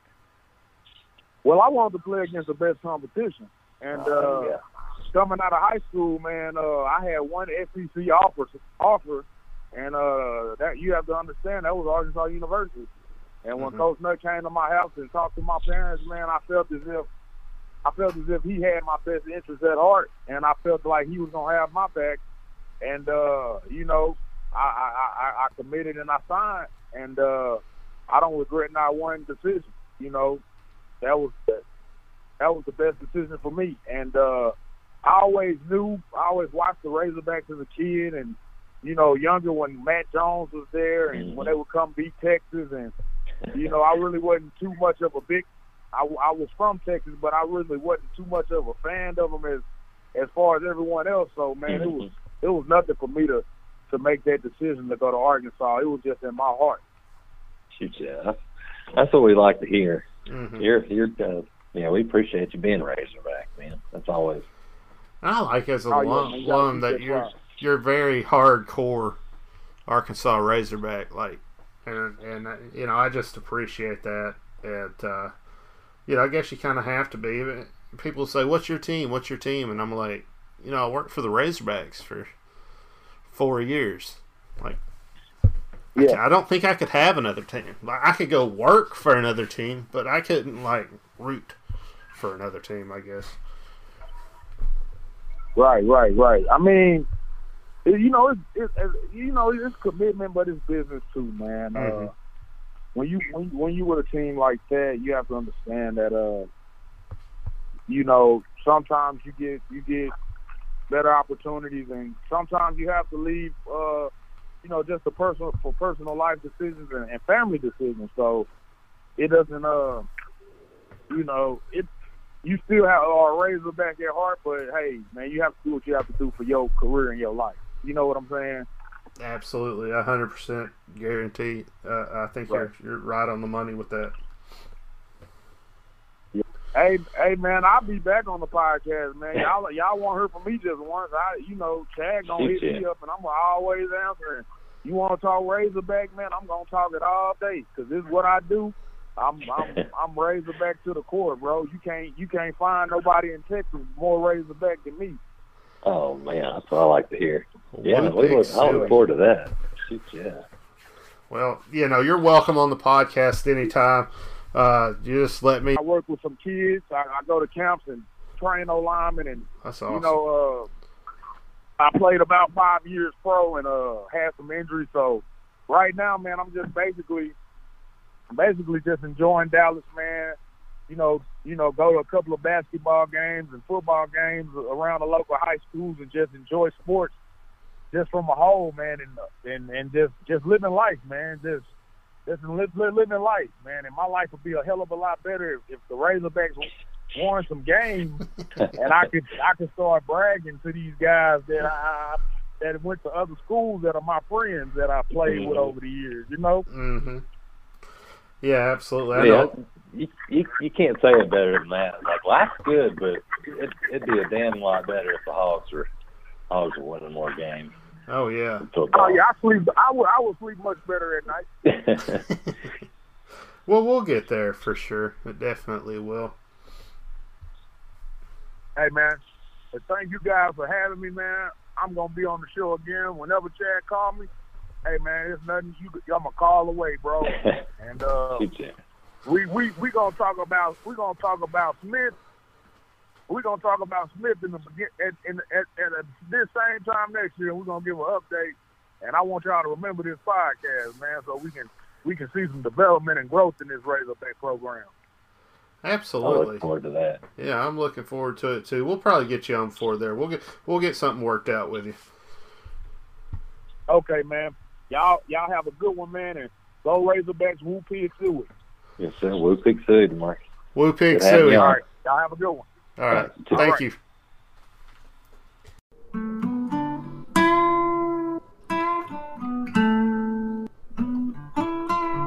Back to the Hog Call Podcast. All right, so welcome back. So yeah, man, basketball is upon us. We took our first loss to Western Kentucky. That was a tough game, Tim. We went down there and wound up losing 79-86. I felt like there was a foul in regulation at the end at the last shot, and we should have went to the free throw line. I think it was Joe that was shooting the ball.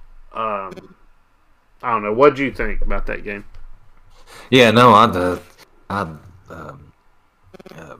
it's a game that we really had, man. We were up by 6 pretty late with a minute to play or so, and had trouble through a full court press. We had a lot of trouble when they went zone too.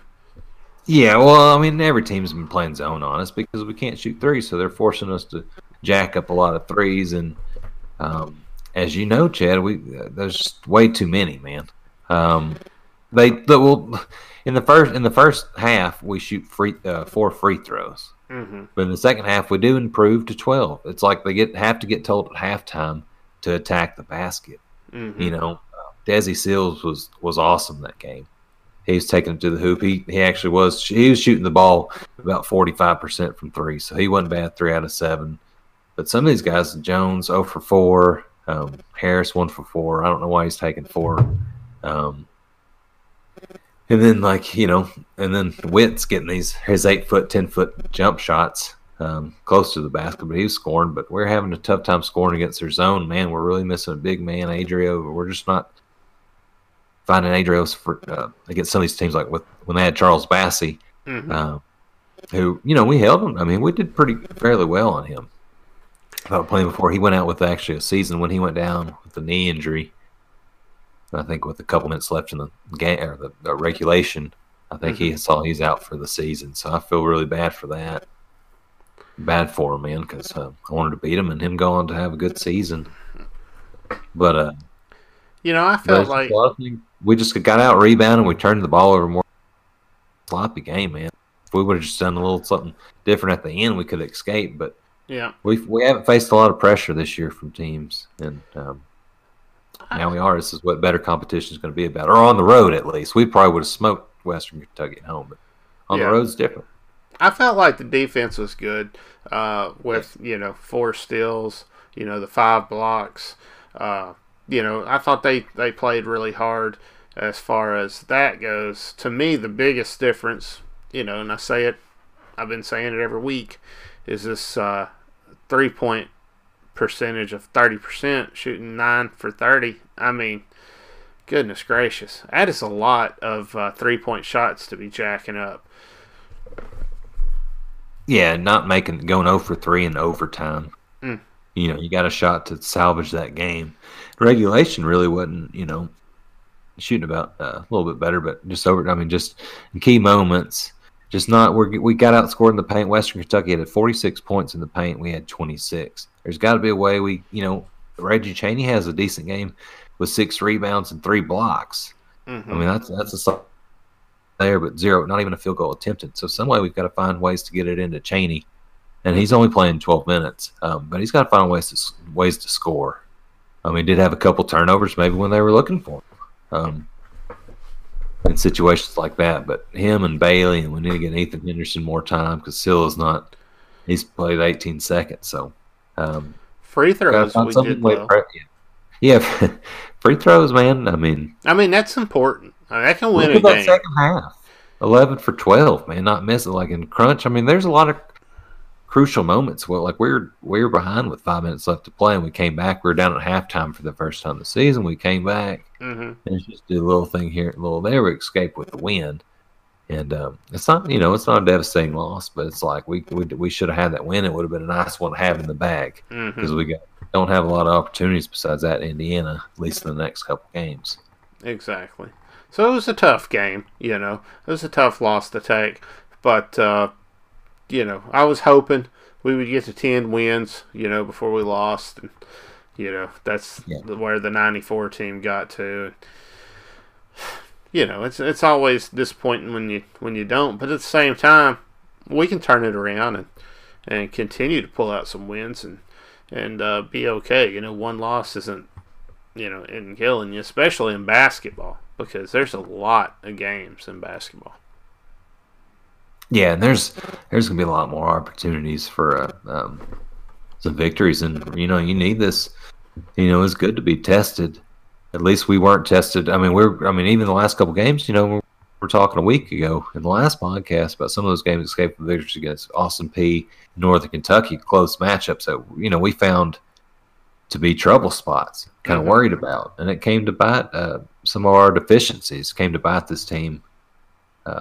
In Western Kentucky, but there's things to work on. It shows. It gets the team really kind of bust the bubble of being undefeated, 8-0. Probably feeling pretty high on themselves. Selling out Bud Walton and pretty much all the rest of the Saturday games for the season.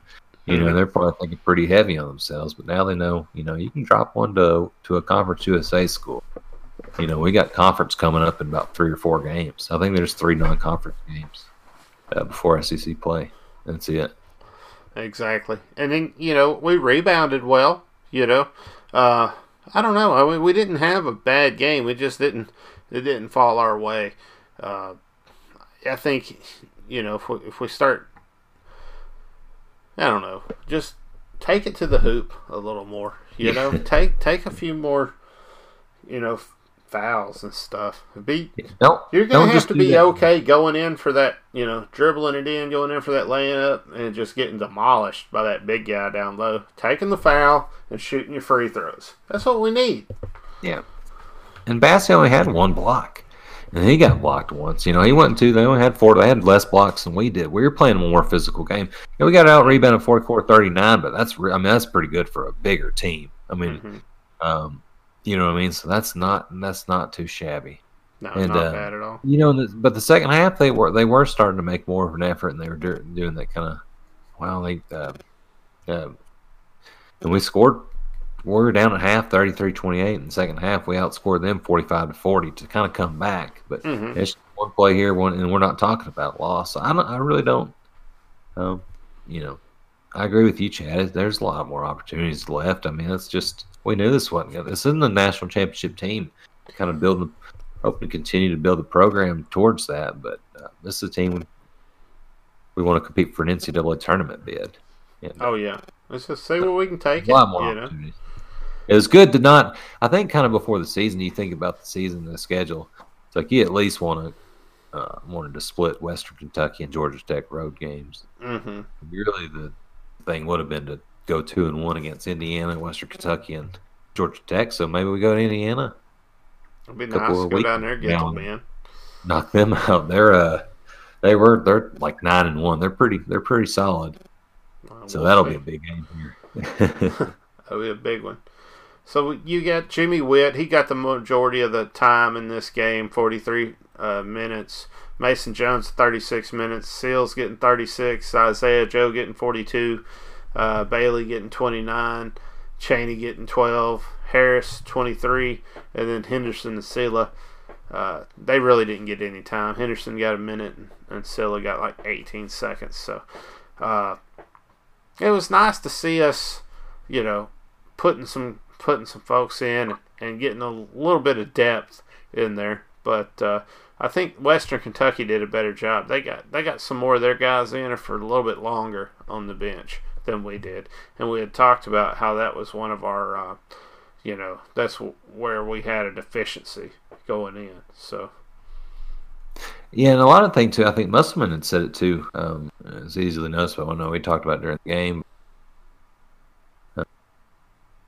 We were playing a little too not fast enough transition. Kind of walking the floor, walking a little bit. Maybe only going a little faster when we're in transition, but maybe the offense slowed down a little bit. It's nice to be a little patient. They work the ball around, but maybe we need to take some better opportunities. And I think maybe Muscle did see that because he did play Jalen Harris, who's a little faster point guard. He likes running a little faster. Was pretty solid last year under Mike Anderson. Mm-hmm. And so maybe that was a conscious effort to put him in and try to speed the offense up a little. But Mason Jones not one of his better games. So he did have 9 rebounds, but the 1 for 9 and 3 turnovers wasn't his best game. So hopefully he comes back and Yeah, and Witt had contributes in the big way this Saturday. Witt had a pretty excellent game, I thought. He was in a lot of different places, making a lot of different things happen on the court. So it seemed like every time something went down, he was in the middle of it. And that's pretty impressive. Yeah, and the only stat he doesn't fill out in the stat sheet is the 3 points attempted. Man, it's great. Mm-hmm. He's got every other 2 points made, free throws made, rebounds. He has 12 rebounds, man. Mm-hmm. And he fouled out too. So impressive effort to foul out and be aggressive. So exactly. I like that part, man. Some people might not like it, but I like that he's playing aggressive and playing hard defense. 4 assists on 1 turnover, of course, at 17 points. A steal. I mean, he fouled out at 43-28. Yeah, so. He would have played 45. He's a big key. Maybe that's not finishing. Maybe having a chance in that last minute and a half. But he's a big part of this year. Oh yeah, he's been very impressive. I've really liked how he's come in and played a really tough, physical game, and he's just fun to watch. He's a really fun player to watch. Isaiah Joe's, always fun to watch, and I just can't wait for him to get hot-handed and just start knocking them back. The 3-point shots. It feels like he's just off this year a little bit. Yeah, in the beginning of that game, he hit a couple, and I was like, all right, because last week I didn't feel it, Joe, because he's been cold, like you were just saying. Mm-hmm. It's like he's been pretty cold this year. I was like, all right, maybe. Or I'm going to say he comes back, against Western Kentucky and has a big game. And I feel like he started off pretty good, but it seemed like he got, I don't know if his legs, got tired or what, man. But they just started. I mean, he missed probably his last 3. So he was shooting about 50% before then and missed his last couple, mm-hmm. At the end of the game when you really need him, but maybe just didn't have any more left because he attempted 14. But, yeah. But it had 5 turnovers. There are better games to be played. I think Mason Jones needs to stop shooting threes. So yeah, he's a really good driver. When the games he's scored like 30 points and stuff, it's because he's taking it in and just they can't stop him when he's driving in on somebody. You had Jones jacking it up. You had Harris jacking him up, and Bailey jacked one up. Bailey should maybe why? Take it in. Why? Combine them. I like Sills and Joe, man. You just take half of those. What? 8, 9 shots, man. Half those 9 shots, you just drive to the basket and take some fouls on it if you need to. Mm-hmm. That's going to put more points on the board. We probably win this game. Yeah, it was a winnable game, but first loss of the year. Still 8-1 though, not a bad start. What do you think Musselman will do to turn this around or make an adjustment or whatnot? What do you think we can expect to see as we move into the next game? Hopefully, develop some kind of some different offenses to attack inside against these zones because that's what we're not hitting the threes. Maybe he showed maybe at our facility in practice when he first took this team over, saw we were making a bunch of threes and kind of focused. Mm-hmm. Maybe there's a different way to attack. To use our capability as our players with the kind of guards that we have a different team, man. We have a short team, but that's also kind of, we make other teams play smaller. So maybe he sits back in this week. He said they're going through it's only 3 games in 3 weeks, kind of doing a training camp session thing. Finals are about to be this now, or I guess about to be over. So they're about to just be practicing a ton, with very few games the next couple weeks. But hopefully, because I think the defense I was happy with the way the defense played. I still he just likes straight up man to man. Guys don't switch off a lot on the teammates' players. Were aggressive and help. So I like the defense. I like his so far this season. We've been going, but absolutely, I do too. I like the team. I like how we're playing. I'm excited. I wish we had some, bigger guys down low, but we don't. So, I think you just got to work on you getting the ball inside a little bit more. I don't know if that just comes from just driving the ball or passing the ball.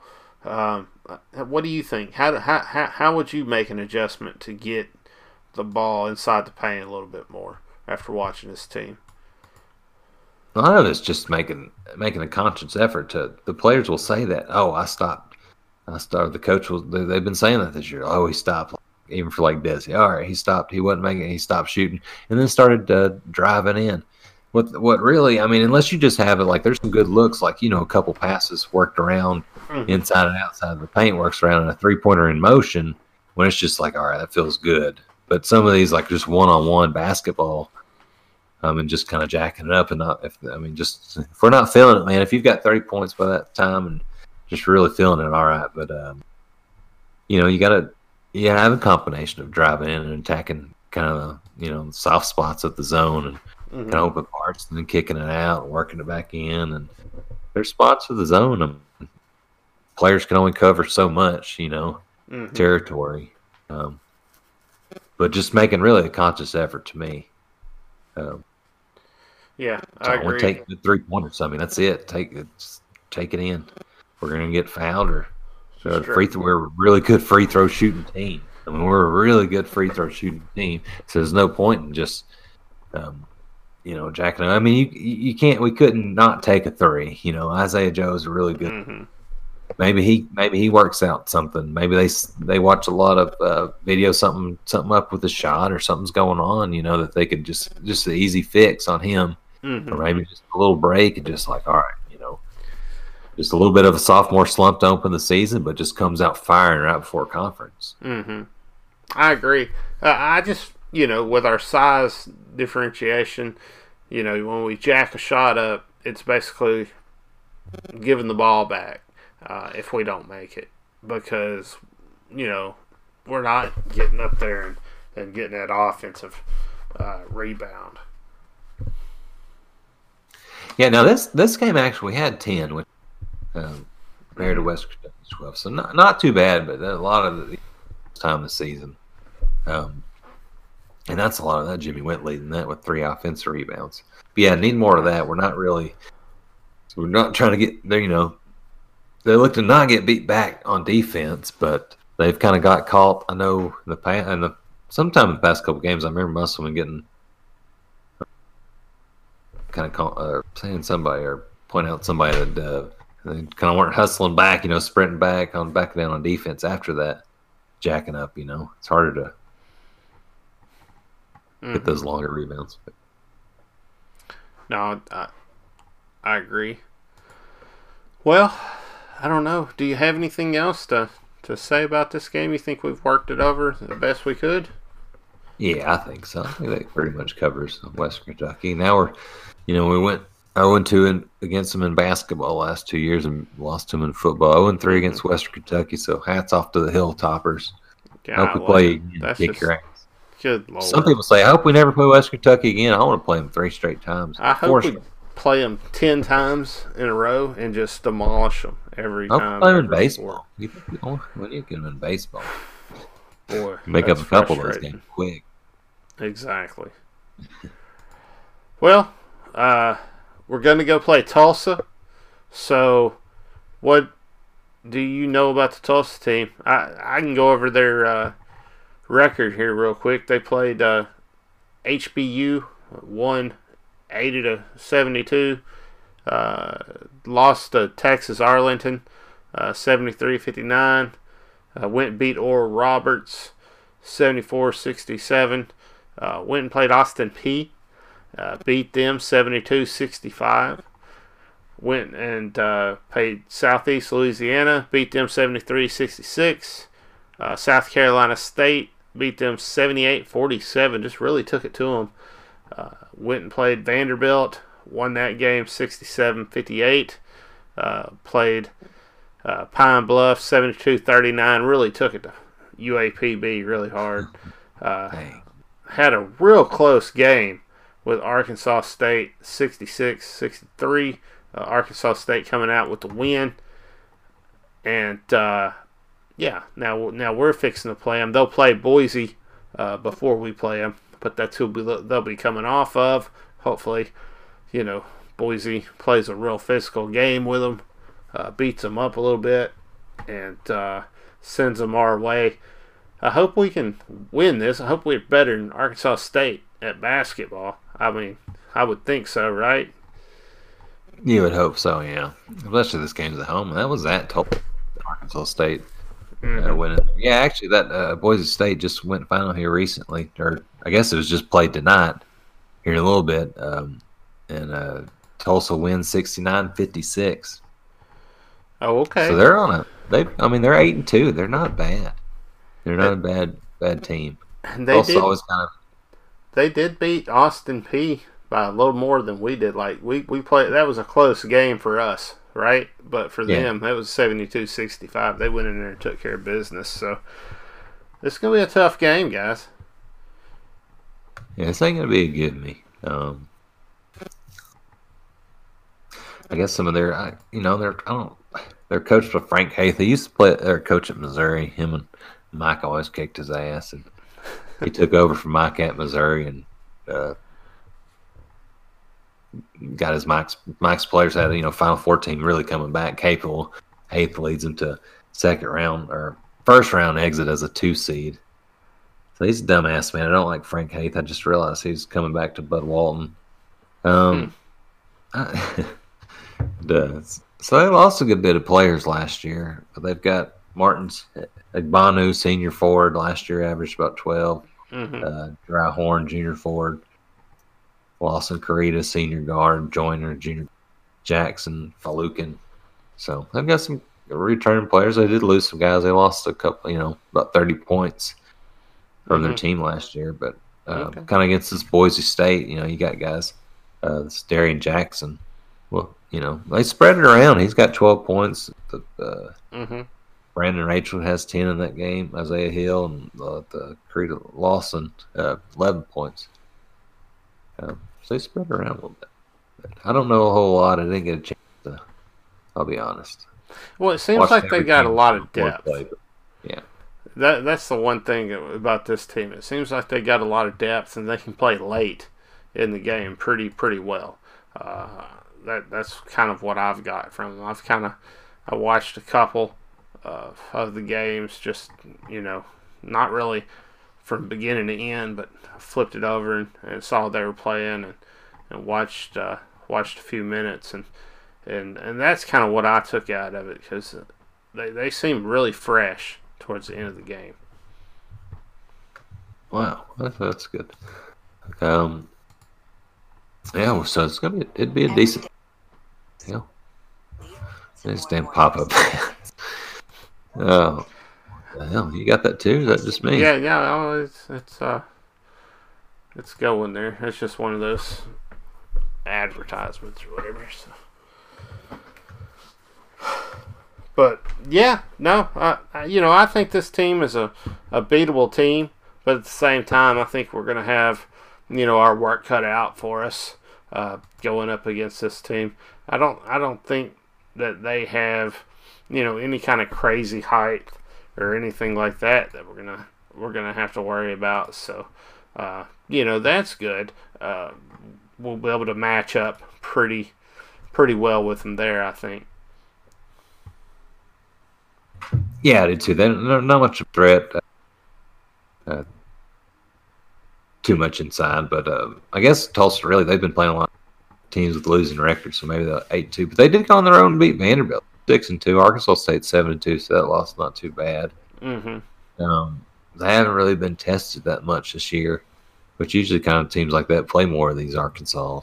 But they're doing, I guess, the Arkansas kind of circuit, playing UAPB, Arkansas State, and Arkansas. Mm-hmm. But let's see, Rochelle leads Tulsa scoring 15.9 points a game, 7-point rebounds. Mm-hmm. They only got one other guy with 10 point that averages above in double figures. So they really, like you said, Chad, they got depth. Is going to beat you on a given night. But the Tulsa kind of, you can see by these scores, and they're kind of the defensive rankings. Mm-hmm. Really in low scoring games, their defense been pretty so far. Mm-hmm. And even when they've played solid teams, absolutely, but haven't been able to really, put up a lot of points on the board. So maybe our defense can kind of shut them down and really frustrate them, and kind of take advantage of that. But if their defense is good, I hope we can. It's going to be another test. We haven't been exactly shooting the line. Really just hitting on all cylinders. So maybe, hopefully, it's a game we come home and get out. Yeah, I want to be able to stay undefeated at home. I think that'd be nice to keep that trend going.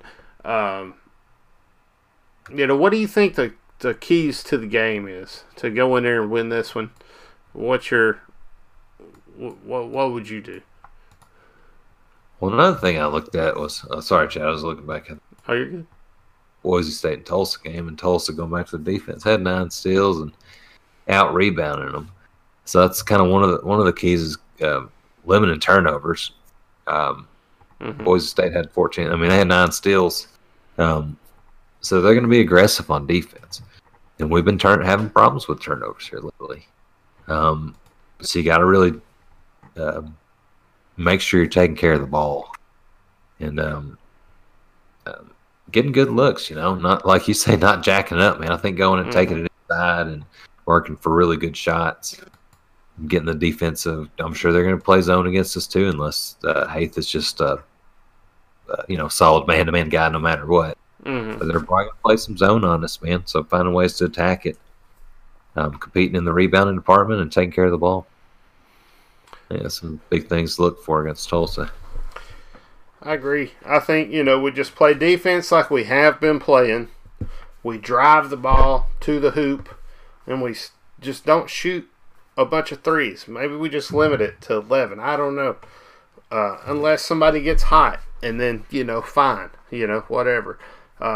Especially with Joe. You hate to say don't shoot the ball with him because you know what he can do when he gets hot. So, to me, the keys of the game is you let Joe shoot when he wants. You limit everybody else to 11 threes, and you try to drive it to the basket and take your fouls, and you keep your free throw percentage high.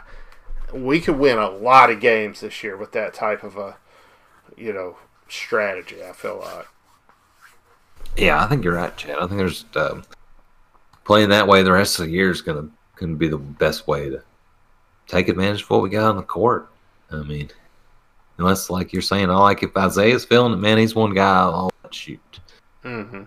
But we got to just keep hoping, man, that he just gets hot again. I mean, he's taking on a double team, so guess what? Other guys are going to take advantage. That's really where it comes down to hitting that. I mean, if we're not hitting threes, then don't do it, man. We're just going to take a bit better shots. But if they're still playing pretty much 2 guys on Joe, a lot of times and more interested to him, well, Jones, you got to spread that floor and take it more to the basket. Exactly. Well, I don't know, man. I guess we should throw a couple predictions out here for this Tulsa game. What are you Okay. thinking? I'm going Arkansas.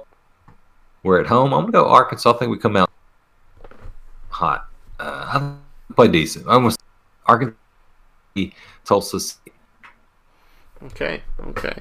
I think Arkansas can win this one. I think, like you said, we'll come out hot. I think that it's a home game, so we got the crowd on our side.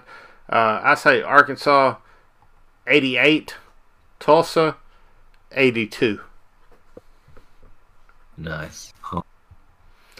So, yeah, like that a there lot. we go. I just feel like we can beat Tulsa. I think we are good enough to do that, and they don't really have an advantage over us even like Western Kentucky did with their big guy down low.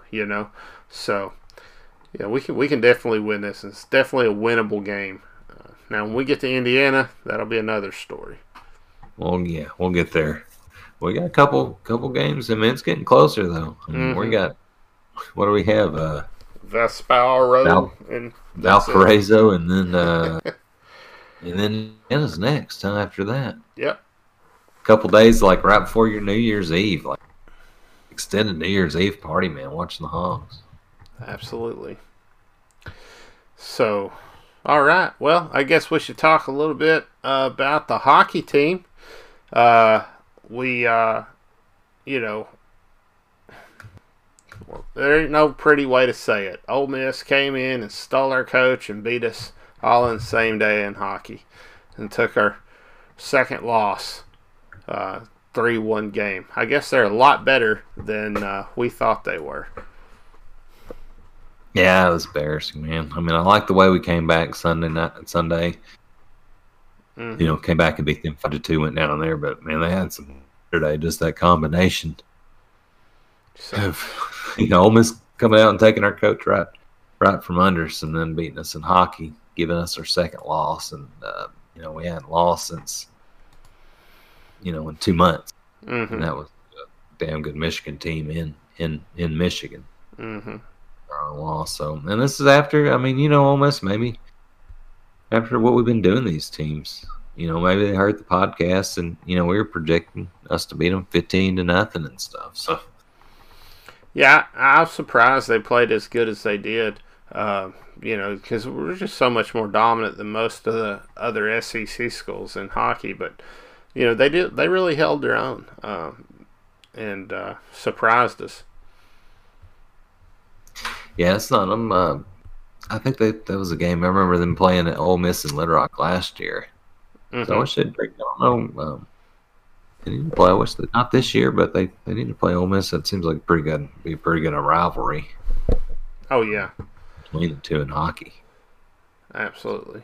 So that's a way to keep a rivalry going. Is go 1-1 in the series from the previous year. So exactly. So then we go and play Kansas. That's the game we got coming up. What do we know about their standing in the?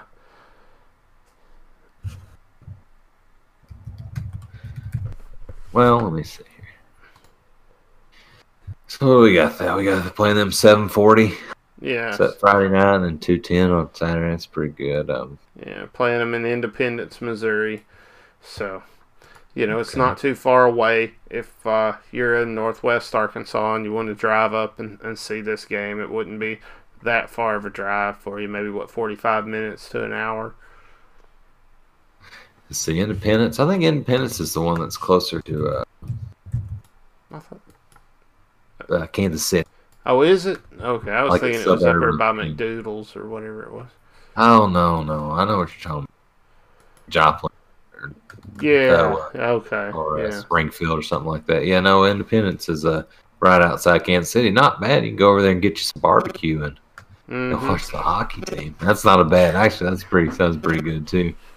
Yeah, I do like barbecue. I do too. That sounds standing. Now I'm thinking about barbecue. Go support the hockey team. Get yourself some barbecue. So they're actually, Kansas is ranked in the latest poll here. Well, it hadn't come out since November. But the latest poll, they were 8th in the Pacific Regional with 7.9 rating. We're rated 11. It was kind of gone over, which is pretty high, but Okay. so not actually. I mean, a decent team. I mean, that 7.91 would beat almost tops in that Atlantic region by these ratings. I don't know what these mean, but the higher the better, obviously. Obviously. Some of these teams, like Ole Miss, is a 9.45 comparatively. Oh, okay. That tells you anything. So maybe not kind of rated as high. But if I can go through the okay, they're 13 5 and 1, so they're not bad. Mm-hmm. They have a nice little website here with their they were 23 and 1 last year. Oh wow! He says Kansas outscored people 165 to 59. This is a big. They've only outscored 127 to 59 this year, so they're not that 23 and 1 team and 1 team.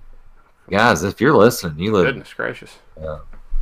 Especially if you live close to Missouri, man. You gotta go see this. You gotta go see this. These games. These are huge games. These are big for the rankings.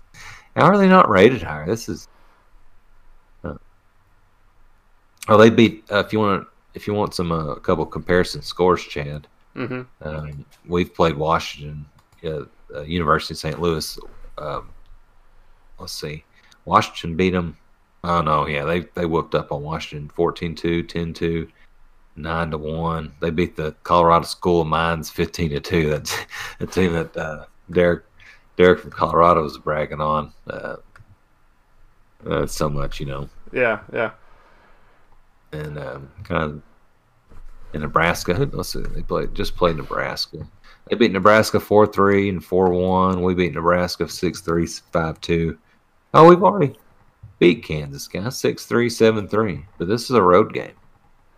So, wow. They're coming for it. They want to get their ratings up. Why not? They definitely want to beat the number 1 team. That's a high score in hockey. 6-3, 7-3. Like that's like if it was 3-3, something like that. That's pretty normal. But that's a lot of offensive output by us.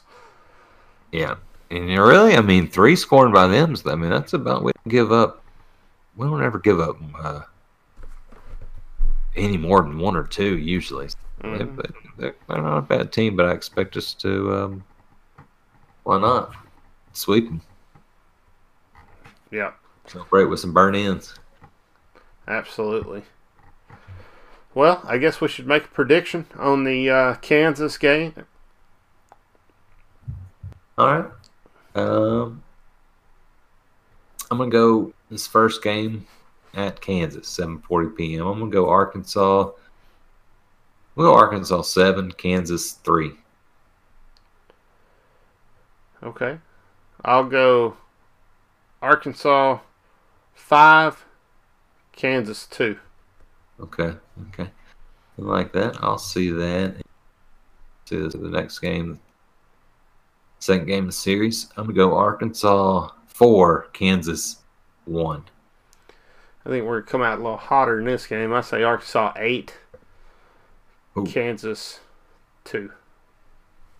Oh, that's a nice score. Oh, yeah. Especially in hockey. Yeah. Well, I guess that's about it for the podcast tonight.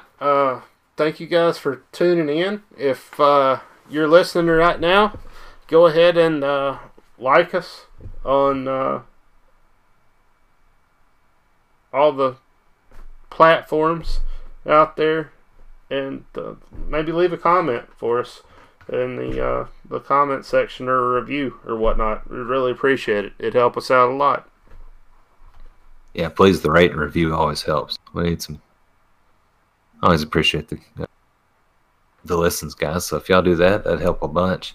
Also, Chad, before we get off here, I don't have the since I know the Yahoo Fantasy Football League we played, All Call Podcast League we did in Yahoo. I wanted to do a college bowl game pick 'em. Yahoo doesn't have it, but be looking, guys, for an ESPN or CBS or whatever. If anybody has any suggestions, shout us out. As always, voicemail or Twitter or Facebook or email. Well, we'll try to get that set up and get that going, and be on the lookout for that through Twitter and Facebook, and we will let you know as soon as we get it set up. That way you can start, playing. We had a huge team for the football team, and that was fun. So this would be wonderful to have a really big, huge team again, and maybe we'll throw a T-shirt towards the winner's way or something. Maybe so. That's always fun. Yeah, we could do that. Woo Pig Suey. Go Hogs.